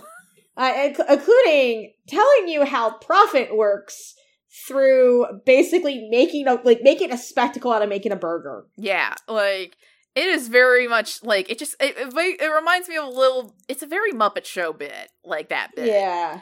And, like, I just fully expect Sam Eagle be there, like, that is the nature of business. Also, I think Kurt asked, what rule of acquisition is this? We mentioned Rusty very briefly. I went, "You're a new dad, Tyler." When I originally wrote down Rusty on our honorable mentions, I originally went, "You're a new dad, Ryan." Yeah, like, this is how much that plot just calls back to VR Troopers. But yeah, Rusty is just this guy that, like, Tyler meets when he's going to ask, like, what happened to his dad. And, like, he sees Tyler's Energem, and it's just like, oh, wow, this is a real beauty that you have. Only to find out, oh, yeah, Rusty knew that, that Tyler's dad was a Power Ranger and had an Energem. It's like, so you told this random guy that you've been working with, probably, like, a family friend or whatever. You told this random guy that you were a Power Ranger, and he's known this for, like, 10 years, but you can't even write your own son. Boo! Boo! We don't like James. James sucks. Rusty seemed cool, but, like, he only showed up for an episode, so it doesn't really count. Yeah. Matt Griffin, who he was kind of the good older brother for the whole episode. I feel like they were gonna do more with him, maybe even make him like the Silver Ranger or something originally, and either they leaked, like, they made sure like that plan went to the wayside because, you know, we can look at casting calls basically, or things changed, and essentially it's just like he obviously, like, he cares a lot about his brother, but he's very different. Yeah. Like, that's a big thing. It's just that, like, it's kind of a struggle between them. And it's like, this is kind of carried over from season 1. Yeah. About, like, that, you know, he's just very different from Riley. And, like, kind of, like, how they kind of reconcile that relationship. Yeah. We mentioned Zach earlier. I just put gay. Yeah. It's just Probably like Smooches Riley. yeah, probably Smooches Riley, and just is, like, notable for, like, the ever-growing trope of Power Rangers descendants just looking exactly like, you know, the Rangers. Doomwing, who Kurt noted looks like Bad Magician's Red, and I think Singe looked like corrupt Silver Chariot, and we were just that's how they looked, and yeah, Doomwing was basically evil Xenowing, and he got blown up. Yep. And so, yeah, that ties it up for characters. So kind of let's just go over our odds and ends. And we're going to have to start. We got to talk about the ending. We gotta talk about that ending. So the ending is very infamous for this series. And it is because oh my, they have this huge build up the first part of this ending. Mm-hmm. Where, like, they get the Dark Energy Gem, and Fury has to go retrieve it, basically, because, you know, I think Arcanine or Snide stole it, and tried to destroy the Rangers with it, and they're like, okay, we have the Dark Energy Gem, and, oh, well, everyone's pissed and trying to find it, so the base gets destroyed. And it's like, right. Oh my god, the base destroyed bit, and everything, and... Like, there's actual stakes set up. There's stakes set up, and then you have, like, the monsters that are hatching all over the world, and, like, there's this huge stake being set up that the world, unless the Rangers do something, the world's gonna fucking end. Yeah. So it's like, okay, like, this is Power Rangers, okay. So they have to essentially turn the garbage energy light. They have to kind of nullify it, and the only way you can do that is through, like, pure light, I think, or something. Yeah. So they send it into basically space, and they ask everyone to put like magnetization, like everyone has a mirror to, like, shine on it. All while Sledge, because he's mad about what happened, is towing the Earth out of orbit. It's Power Rangers. I'm not going to go into why that's improbable, because that's stupid. Yeah, it's like, you just know the tides were just really fucked up that day. The tides were just super fucked up. Much like when Piccolo blew up the moon in Dragon Ball Z. But yeah, which, we'll get to why that is not the most improbable thing about this ending. No. So it's like, okay, this weird shit's going on, but it's Power Rangers, and so everyone's able to destroy the Dark Energy Gem, and it causes a black hole, and it sucks Sledge's ship in. And it also is like, oh no, they're gonna, like, suck in the Earth, and, you know, cuts the commercial. Like, you're coming back to this, like, oh, they're gonna figure out it's Power Rangers, they're gonna figure out a silly way to stop the Earth from falling into the black hole, or even destroying the black hole with the Dark Energy Gem or something. No! Instead, the Earth gets sucked into the black hole. Okay. Great job, Keeper! It's like, great, you kill the dinosaurs and you let the Earth get sucked into a black hole. Like, it's just doing great, buddy. Doing great. And, which is funny, because it's like, the ass pull they have for this is all the energems collected can make you travel in time. It's like they couldn't just stop up the black hole after you put Sledge's ship in. Yeah, that was like this is what absolutely confuses me about the end, because the ultimate power of the energems, like, once you take the Dark Energy Gem out of the equation, like, the ultimate power of the Inner Gems is that they can transcend through space and time, and you can time travel with them. So their option, instead of, like, reversing time, like, 20 minutes to stop the Earth from getting sucked into a black hole, is to go all the way back to when Keeper arrived on Earth with the Inner Gems. And blew up... It was just several million years ago!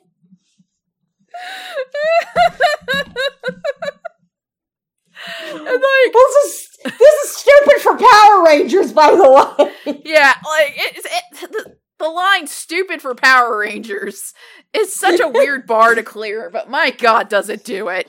I could have done like you said, like 20 minutes prior, and they take out Sledge's ship in another way, and then like the black hole doesn't happen, and yeah, you saved the day. No, the time travel bullshit happened. Yeah, like no, it's not like fucking Hamura in like Madoka, where she just keeps living the same day over and well, it's not even the same day; it's like the same week, over and over and over again. No, it's just like, was this Keeper's guilt because he sent them there? Like, oh, I gotta save those dinos. I fucked up. Yeah, so like he just sends them all the way back like 65 million years to the end of the Mesozoic.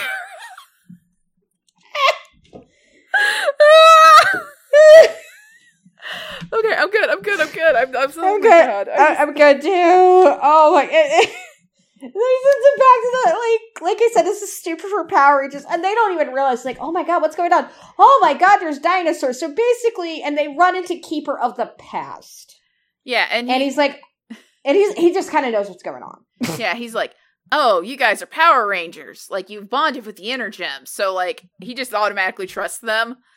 Yeah. And, like, so it just ends up with, like, so the plan kind of is just that they blow up Fury and Sledge's ship. I think they blow up Sledge on Earth, like they have the final fight with Sledge. Yeah, and like the other, because like you see your main 6 Rangers, and then the other Rangers are just invading Sledge. The other Rangers at Heckle are invading Sledge's ship. Yeah, we were just like, where are the other Rangers? Oh, they're invading the ship. Like, they didn't even establish that when they went through time. Yeah. I think they all went through time together, and then there's a split, and we're like, what's going on? Yeah, like, this is weird.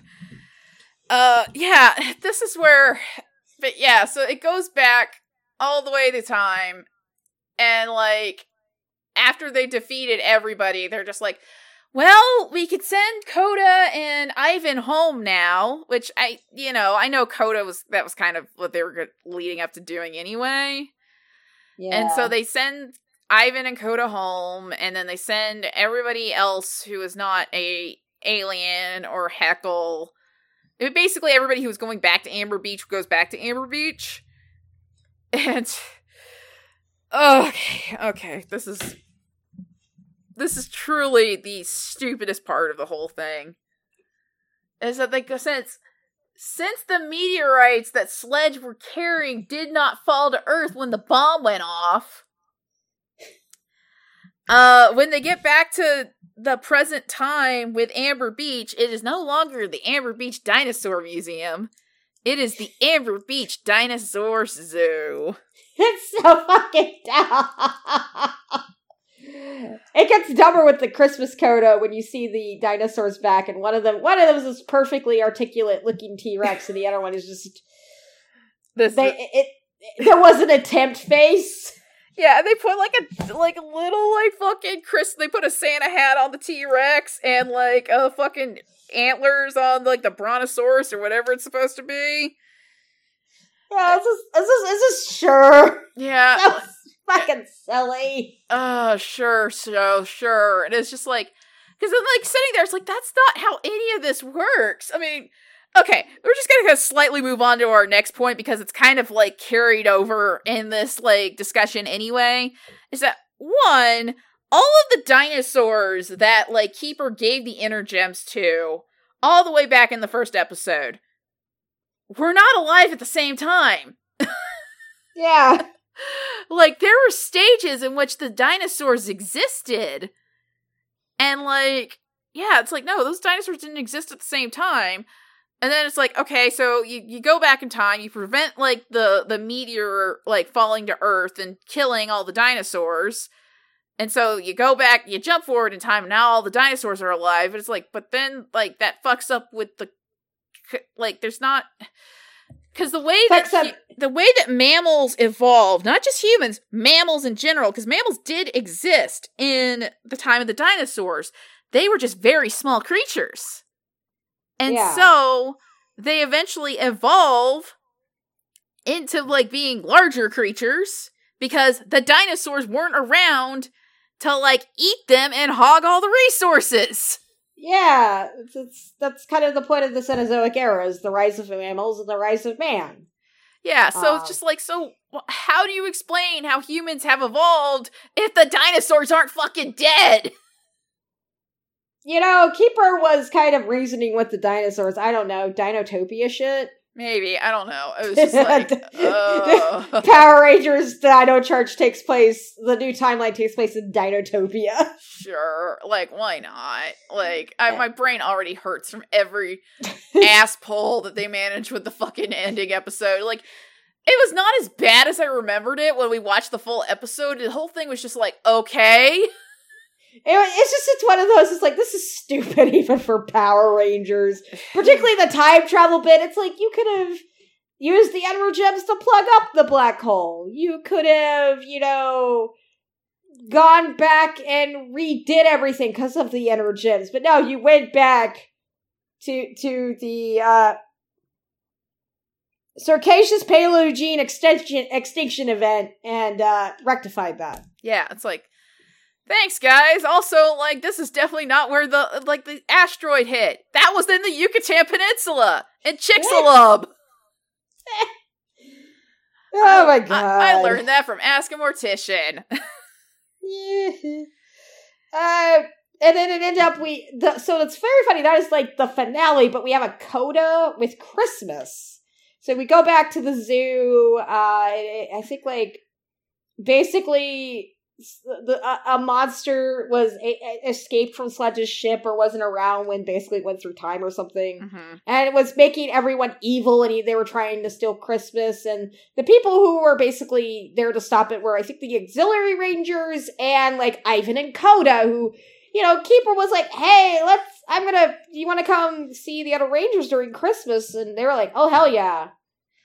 Yeah, so, like, they come back, and then they're like, oh, no, like, Chase, Tyler, Shelby, and Riley are all corrupted by, like, this coal that turns them into weird, evil elves for some reason. Which, like, I had to say, like, Brittany Mejia's, like, little gremlin acting is just so fucking funny. I know! He's such a great little gremlin. It's like, oh, I get this. And it all ends well, but basically, you know, you kind of see, like, they end up spending Christmas together, and...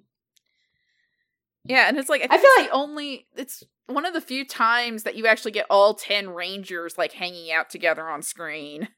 Yeah, because I think, like, James was in charge of kind of bringing Tyler back, because Shelby was the last one. Of course, Tyler brings her back, but it's like, wow, James, you suck. Anyway... But yeah, and it's, like, actually a really cute moment when, like, Tyler brings Shelby back. It's really, yeah, I really like that. So one thing I remembered when we were talking about the Halloween episodes was the costumes, and I approximated that Riley was just the right age to be a high school or middle schooler for Super Hulock on Tumblr. Yeah, because he's dressed as Sherlock Holmes. And I'm like, he got into Sherlock Holmes that way. He got into Sherlock. I mean, he would. He would. Because it's just like, again, he's the type that is, like, too smart for his own good. He and totally like got into Sherlock. Yeah, ugh. Doctor Who definitely too. I doubt Supernatural. It doesn't seem like he'd be like, that's stupid. Yeah, his brother might have liked Supernatural though. His brother probably definitely liked Supernatural, probably, but yeah, especially like the early Broier seasons of Supernatural. Yeah, before they introduced Destiel and they all got into a fight with Heaven. Some of the that's another thing to cover if we ever get like a huge amount of patrons. Yeah, we've joked that if we get a huge amount of patrons, we're eventually just going to cover the true American tokusatsu that is Supernatural. Supernatural. So, yeah, subscribe to our Patreon so we'll eventually cover Supernatural. But yeah, it's, I was just like, oh my god, he was probably super into Super Hurlock, or at least, like, Sherlock. And he probably got into, like, knowing him, he probably super got into, like, Sherlock Holmes stuff. Oh, yeah. From there. And, you know, that was why my headcanon, why he chose Sherlock Holmes. Not just because of the logic thing, but it's like, oh no, he got into BBC Sherlock. Yeah. I think, yeah, but I'm trying to remember everyone else's costumes, because it was like, Kodo was a samurai, Chase was a vampire, Shelby was a pirate, if I remember right. Shelby eventually loves, Our Flag Means to Death. Oh, yeah, she would absolutely love the gay pirate show. And then I forget what Tyler was. Let me see here. Also, that was the episode where they introduced, like, the Grand Halloween, like, tribunal or whatever it was. Yeah. They always have a weird like tribunal sometimes, but the Halloween tribunal, I think that was definitely the establishment there. But, yeah, I just wanted to bring that up because I brought that up as a stupid thing. Yeah. Also, a Battleizer comes back. Yeah, and, like, you mentioned this because it was built into the, like, original, like, series. Yeah, I think it was called Carnival Mode. Okay. In Kyoto Ranger. Don't quote me on that. I mean, they do call Tyler a walking carnival during one of the episodes. But it's the T-Rex Supercharge is the mode, I think. Okay. That we're looking at, and, yeah, it's like and the Battleizer doesn't look weird and clunky, again, because it's from Kyoryuger. Yeah, so it kind of blends in with the other, like, dino costumes that we've had so far. Yeah. So it's kind of like, okay, hey, I think this might be one of my favorite Battleizers, but also I think it's because, like, Battleizers got super weird in the Disney era and then dropped away. It's like, oh, one's back, and it's just kind of more of a power-up and cool. The other thing was, I kind of was like, well, how long do the monsters live in this show? Because the events of this series start taking place really approximately, like, 600 million years ago, because Keeper is the one that caused the Cretaceous Paleogen extinction event. Yes, I learned how to pronounce that before the podcast. And so, like, and Fury's just been, like, pounding around on Earth since then. So, like you said, he saw the evolution of mammals and, like, kidnapped to, like, this, like, knight during, like, the Middle Ages. Saw the rise of colonialization and mankind being awful. Yeah, did nothing about it. Well, he's Fury, so. No, that's true. He's evil. Probably love that shit. Like, yeah, he's probably like, yeah, you might even caused it. The reason why there's evil in this world is because of Fury. Yes. But it's like, it's kind of implied that Keeper and Sledge were, like, fighting each other for a long period of time, so I'm like, how old are these guys? Holy shit. Yeah, I mean, my brain doesn't want to think about it. Yeah, I mean, we run into this issue, like, this has been an ongoing thing in Power Rangers, because we know that, like, there's some people, like, some figures that are very ancient in, like, the grand scheme of things, and we know Zordon came to Earth very early in Earth's history. So, like, yeah, this is, like, millions and millions of years, and it bends the mind to really think about. Yeah, I just, like, I don't want to think, it's like, I started thinking about it, and then, like, my brain just kind of started hamster wheeling. Yeah. Because it's a lot to think about, like, just how long this battle had been going on. Oh, yeah. And probably longer than that, and how it ended. Which... if 2020 had taught us anything about anything, is the most improbable thing about that ridiculous ending we just talked about, was how America would actually help out with the whole plot line where, like, we need everyone to get this mirror and to reflect it at this time. America wouldn't do that. No, I mean, I feel like there would be enough people watching the news to, like, handle it, but, like, I feel like our leadership would not follow through on that. It's like, no, that should be America's, that should be, the right of Americans to choose if they want to aim a mirror towards the sky. Like, Who cares if the planet's about to get destroyed? yeah. It's like, probably Britain too. Yeah, Britain definitely would fuck it up for everyone else. Yeah. Yeah, I'm just like, there is just enough crappy people in our world that they'd be like, no, my freedom says I should not have to do this mirror thing. It's like, Right. everybody else has it handled. I don't have to worry about that. I don't have to worry about that. If I go more into this, I'm going to feel like, I do not want to purge my feelings of the pandemic thus far on this podcast. Yes. I don't think you guys want to hear that. Yeah, So I'm just... Go on. No, I was about to say, we could just move on to talking about the heterosexual love plot of the season. Yeah, because, unlike America, this was a better group project Yeah. between Shelby and Tyler. Yeah, so, like, yeah, I would say, like, this is actually, Jen and Wes is still my favorite, like, heterosexual Power Rangers romance. I think that is top tier Yeah. of the heterosexual romances we have seen in this series. So far, I haven't watched Beast Morphers. I know Dino Fury has gays. Yes. So, out of what we have watched so far, Jen and Wes are top tier. Yeah. I feel it's very hard to top that build up. But this was really good. Yeah, no, I would say, like, if I had to rank it, Shelby and Tyler would probably, in terms of, like, heterosexual couples on Power Rangers, because we're just going to remove, like, Izzy and Fern from this, because, they're lesbians. And then, I forget the name of the characters from Beyond the Grid, but we'll get to them when we get to them. So, but just strictly heterosexual. I would rank Shelby and Tyler as my second favorite in Power Rangers.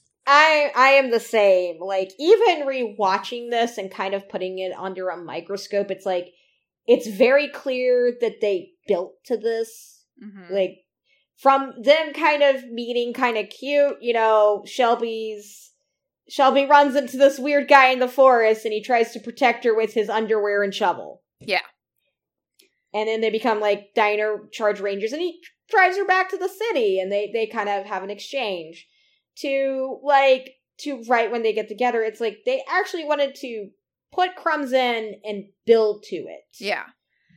Like, sometimes it was a yeah. bit shaky, but they built to it. Anyway, sorry. Yeah, no, that's all he's saying is that, yeah, it felt earned. It wasn't like, it wasn't like with Samurai where it was just like, oh yeah, Emily and Mike are clearly into each other. It's like, where? Show your work.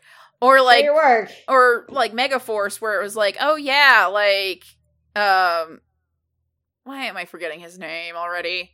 Jake. Yeah, Jake is like, oh yeah, he's super into Gia, and he's gonna be real weird about it, and then eventually she'll just be like, oh, I like you. It's like, fuck off!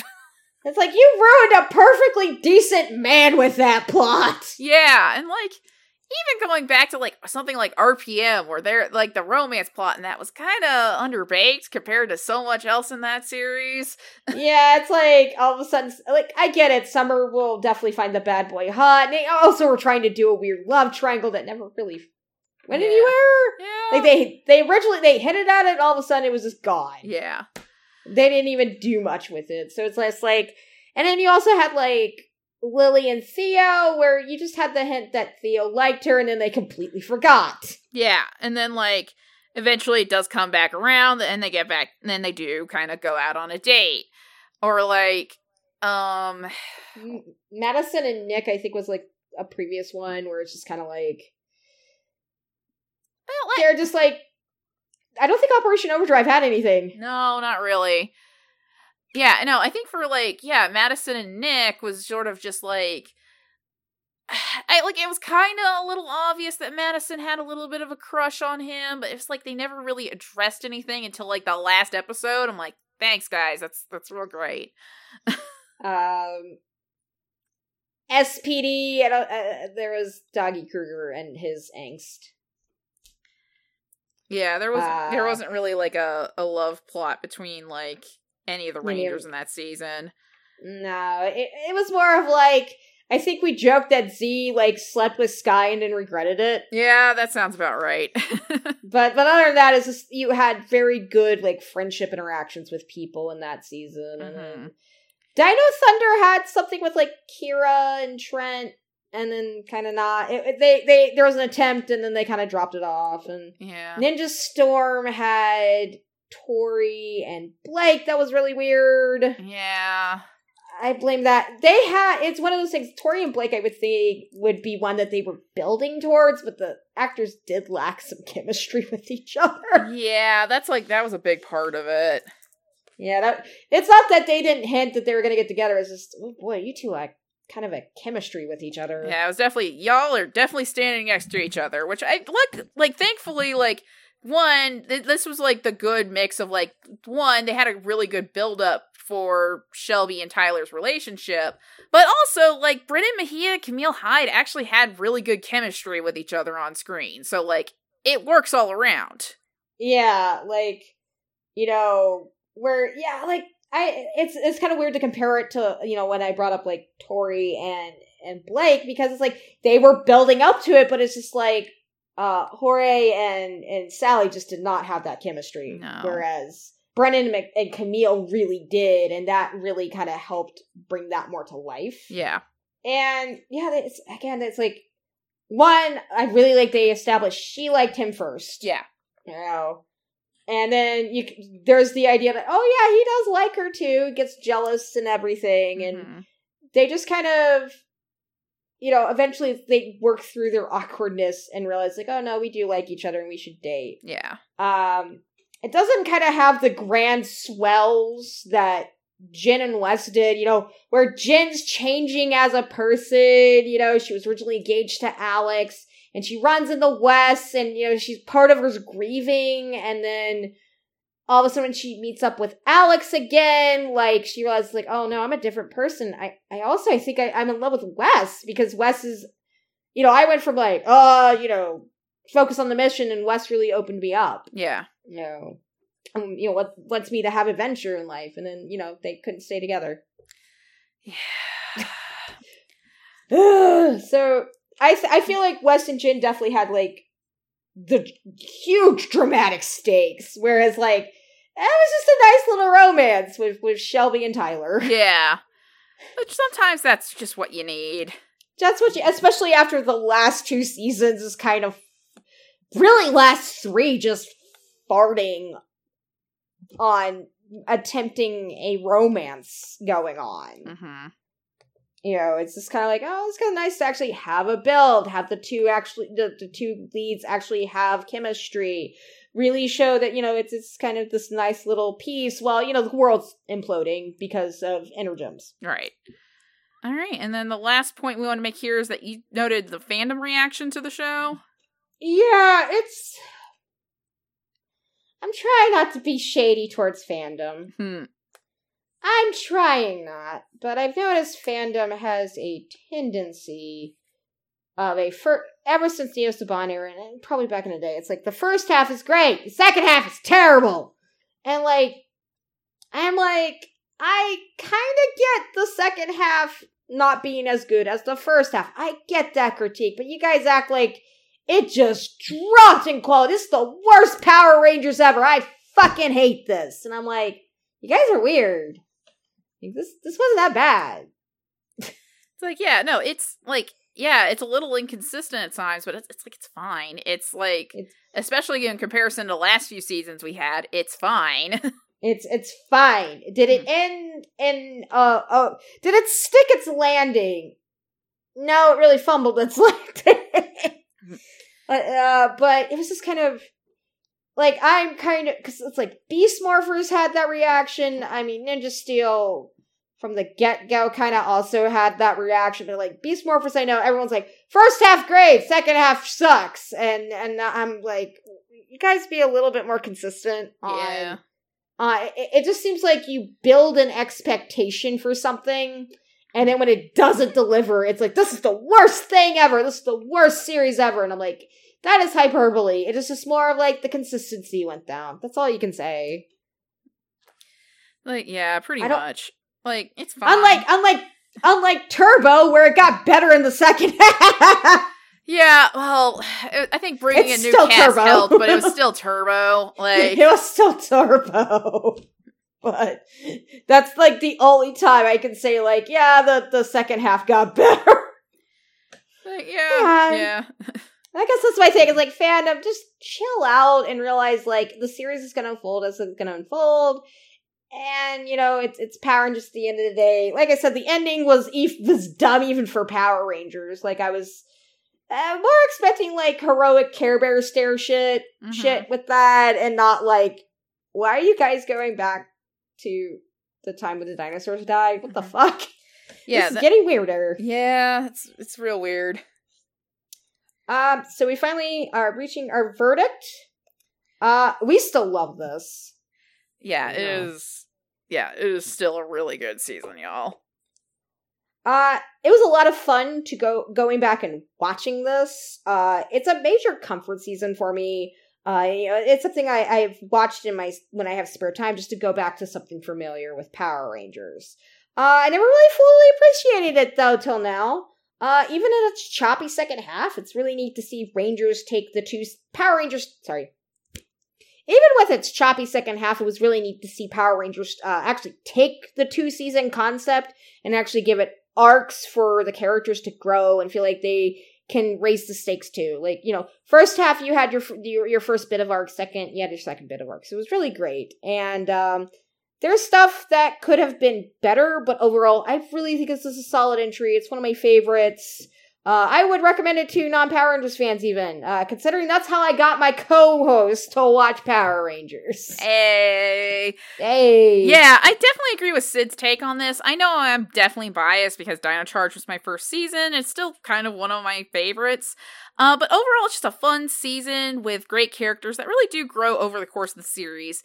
And even with the unevenness and the super weird ending of Supercharge, it does still stand up really well overall, and I wish more seasons in the Neo Saban era were like it. It really should be a baseline for what modern Power Rangers can and should be. Alright, and that's it for this week's episode. We would like to thank Kate Nix for our rockin' theme song. You can find her at katenix.com. It's where she has her Bandcamp, merch, and streaming all linked. As of the publishing of this podcast, she is on a break while she works on moving into her new home. Stay tuned to her Twitter and Instagram at Goblin Mother for more updates. We also would like to thank Joe Hunter for the podcast art. You can find him on Threadless at joehunter.threadless. His Instagram is Joe Bloody Hunter, and his Twitter and Patreon are both Joe_Hunter. He has a comic currently with Land Pitts called Beast Heart Strikers. And it's currently coming back to Comixology, last we heard. And they're also doing a backup on Radiant Black currently, if you want to check that out, because Radiant Black is also really cool. We'd also like to thank Kurt Yoder for the editing. You can find him at Great SG Creations on Etsy. You can also hit him up for Perler Art or Pixel Perler Art at Great SG Pixels on Twitter. You can also find him at the Great SG on Twitter as well. Our wrestler of the podcast, again, we're going with older wrestlers, and we decided Dustin Rhodes. You also might have known him as the rather gender mood Goldust. I think that is the best way I can describe Goldust. It's just a gender mood. He is one of two Dusty Rhodes kids that wrestle. He's in his 40s, and he's pretty much teaching a lot of younger people currently. And he really loves trans kids. So we love him more than Cody. I'm going to say that. Yeah. I mean, we love a lot of things more than we love Cody. We definitely love his older brother more than Cody. Yeah. 40s. I think he's in his 50s now. He's like late 40s or 50s or something. Yeah. But he can still go. He can still go. So good Dustin Rhodes. Recently had a match with CM Punk if you want to go check that out. Yeah. All right, and then for me, you can always find me on Twitter and Instagram at MissKittyF. My stores are also available on itch.io under misskittyfantastico.itch.io.com, or is it Ashley? Whatever. Go find my link tree. It's on there. And then, obviously you can always find my store with my physical items at ashley-leckwell.square.site. All right, you can find me on Twitter and Instagram at Velociriker. I am on Twitter way more, though, so if you want to check out my weird thoughts, you can go there. My link tree to my store, Coda's Magical Crafts, is just Coda's Crafts, and it has both the Square and Etsy front. That's where you can find my candles, soaps, lip balms, and hard candies currently. And you can also check out the Twitter, Instagram, and TikTok of that at Coda's Crafts. I think the TikTok, though, is Coda's Magical Crafts. And as always, you can find us on Rangersplain on Twitter and Instagram under Rangersplain, as well as Patreon, where just for $2 a month, you can get early release of episodes and other fun behind-the-scenes stuff going on.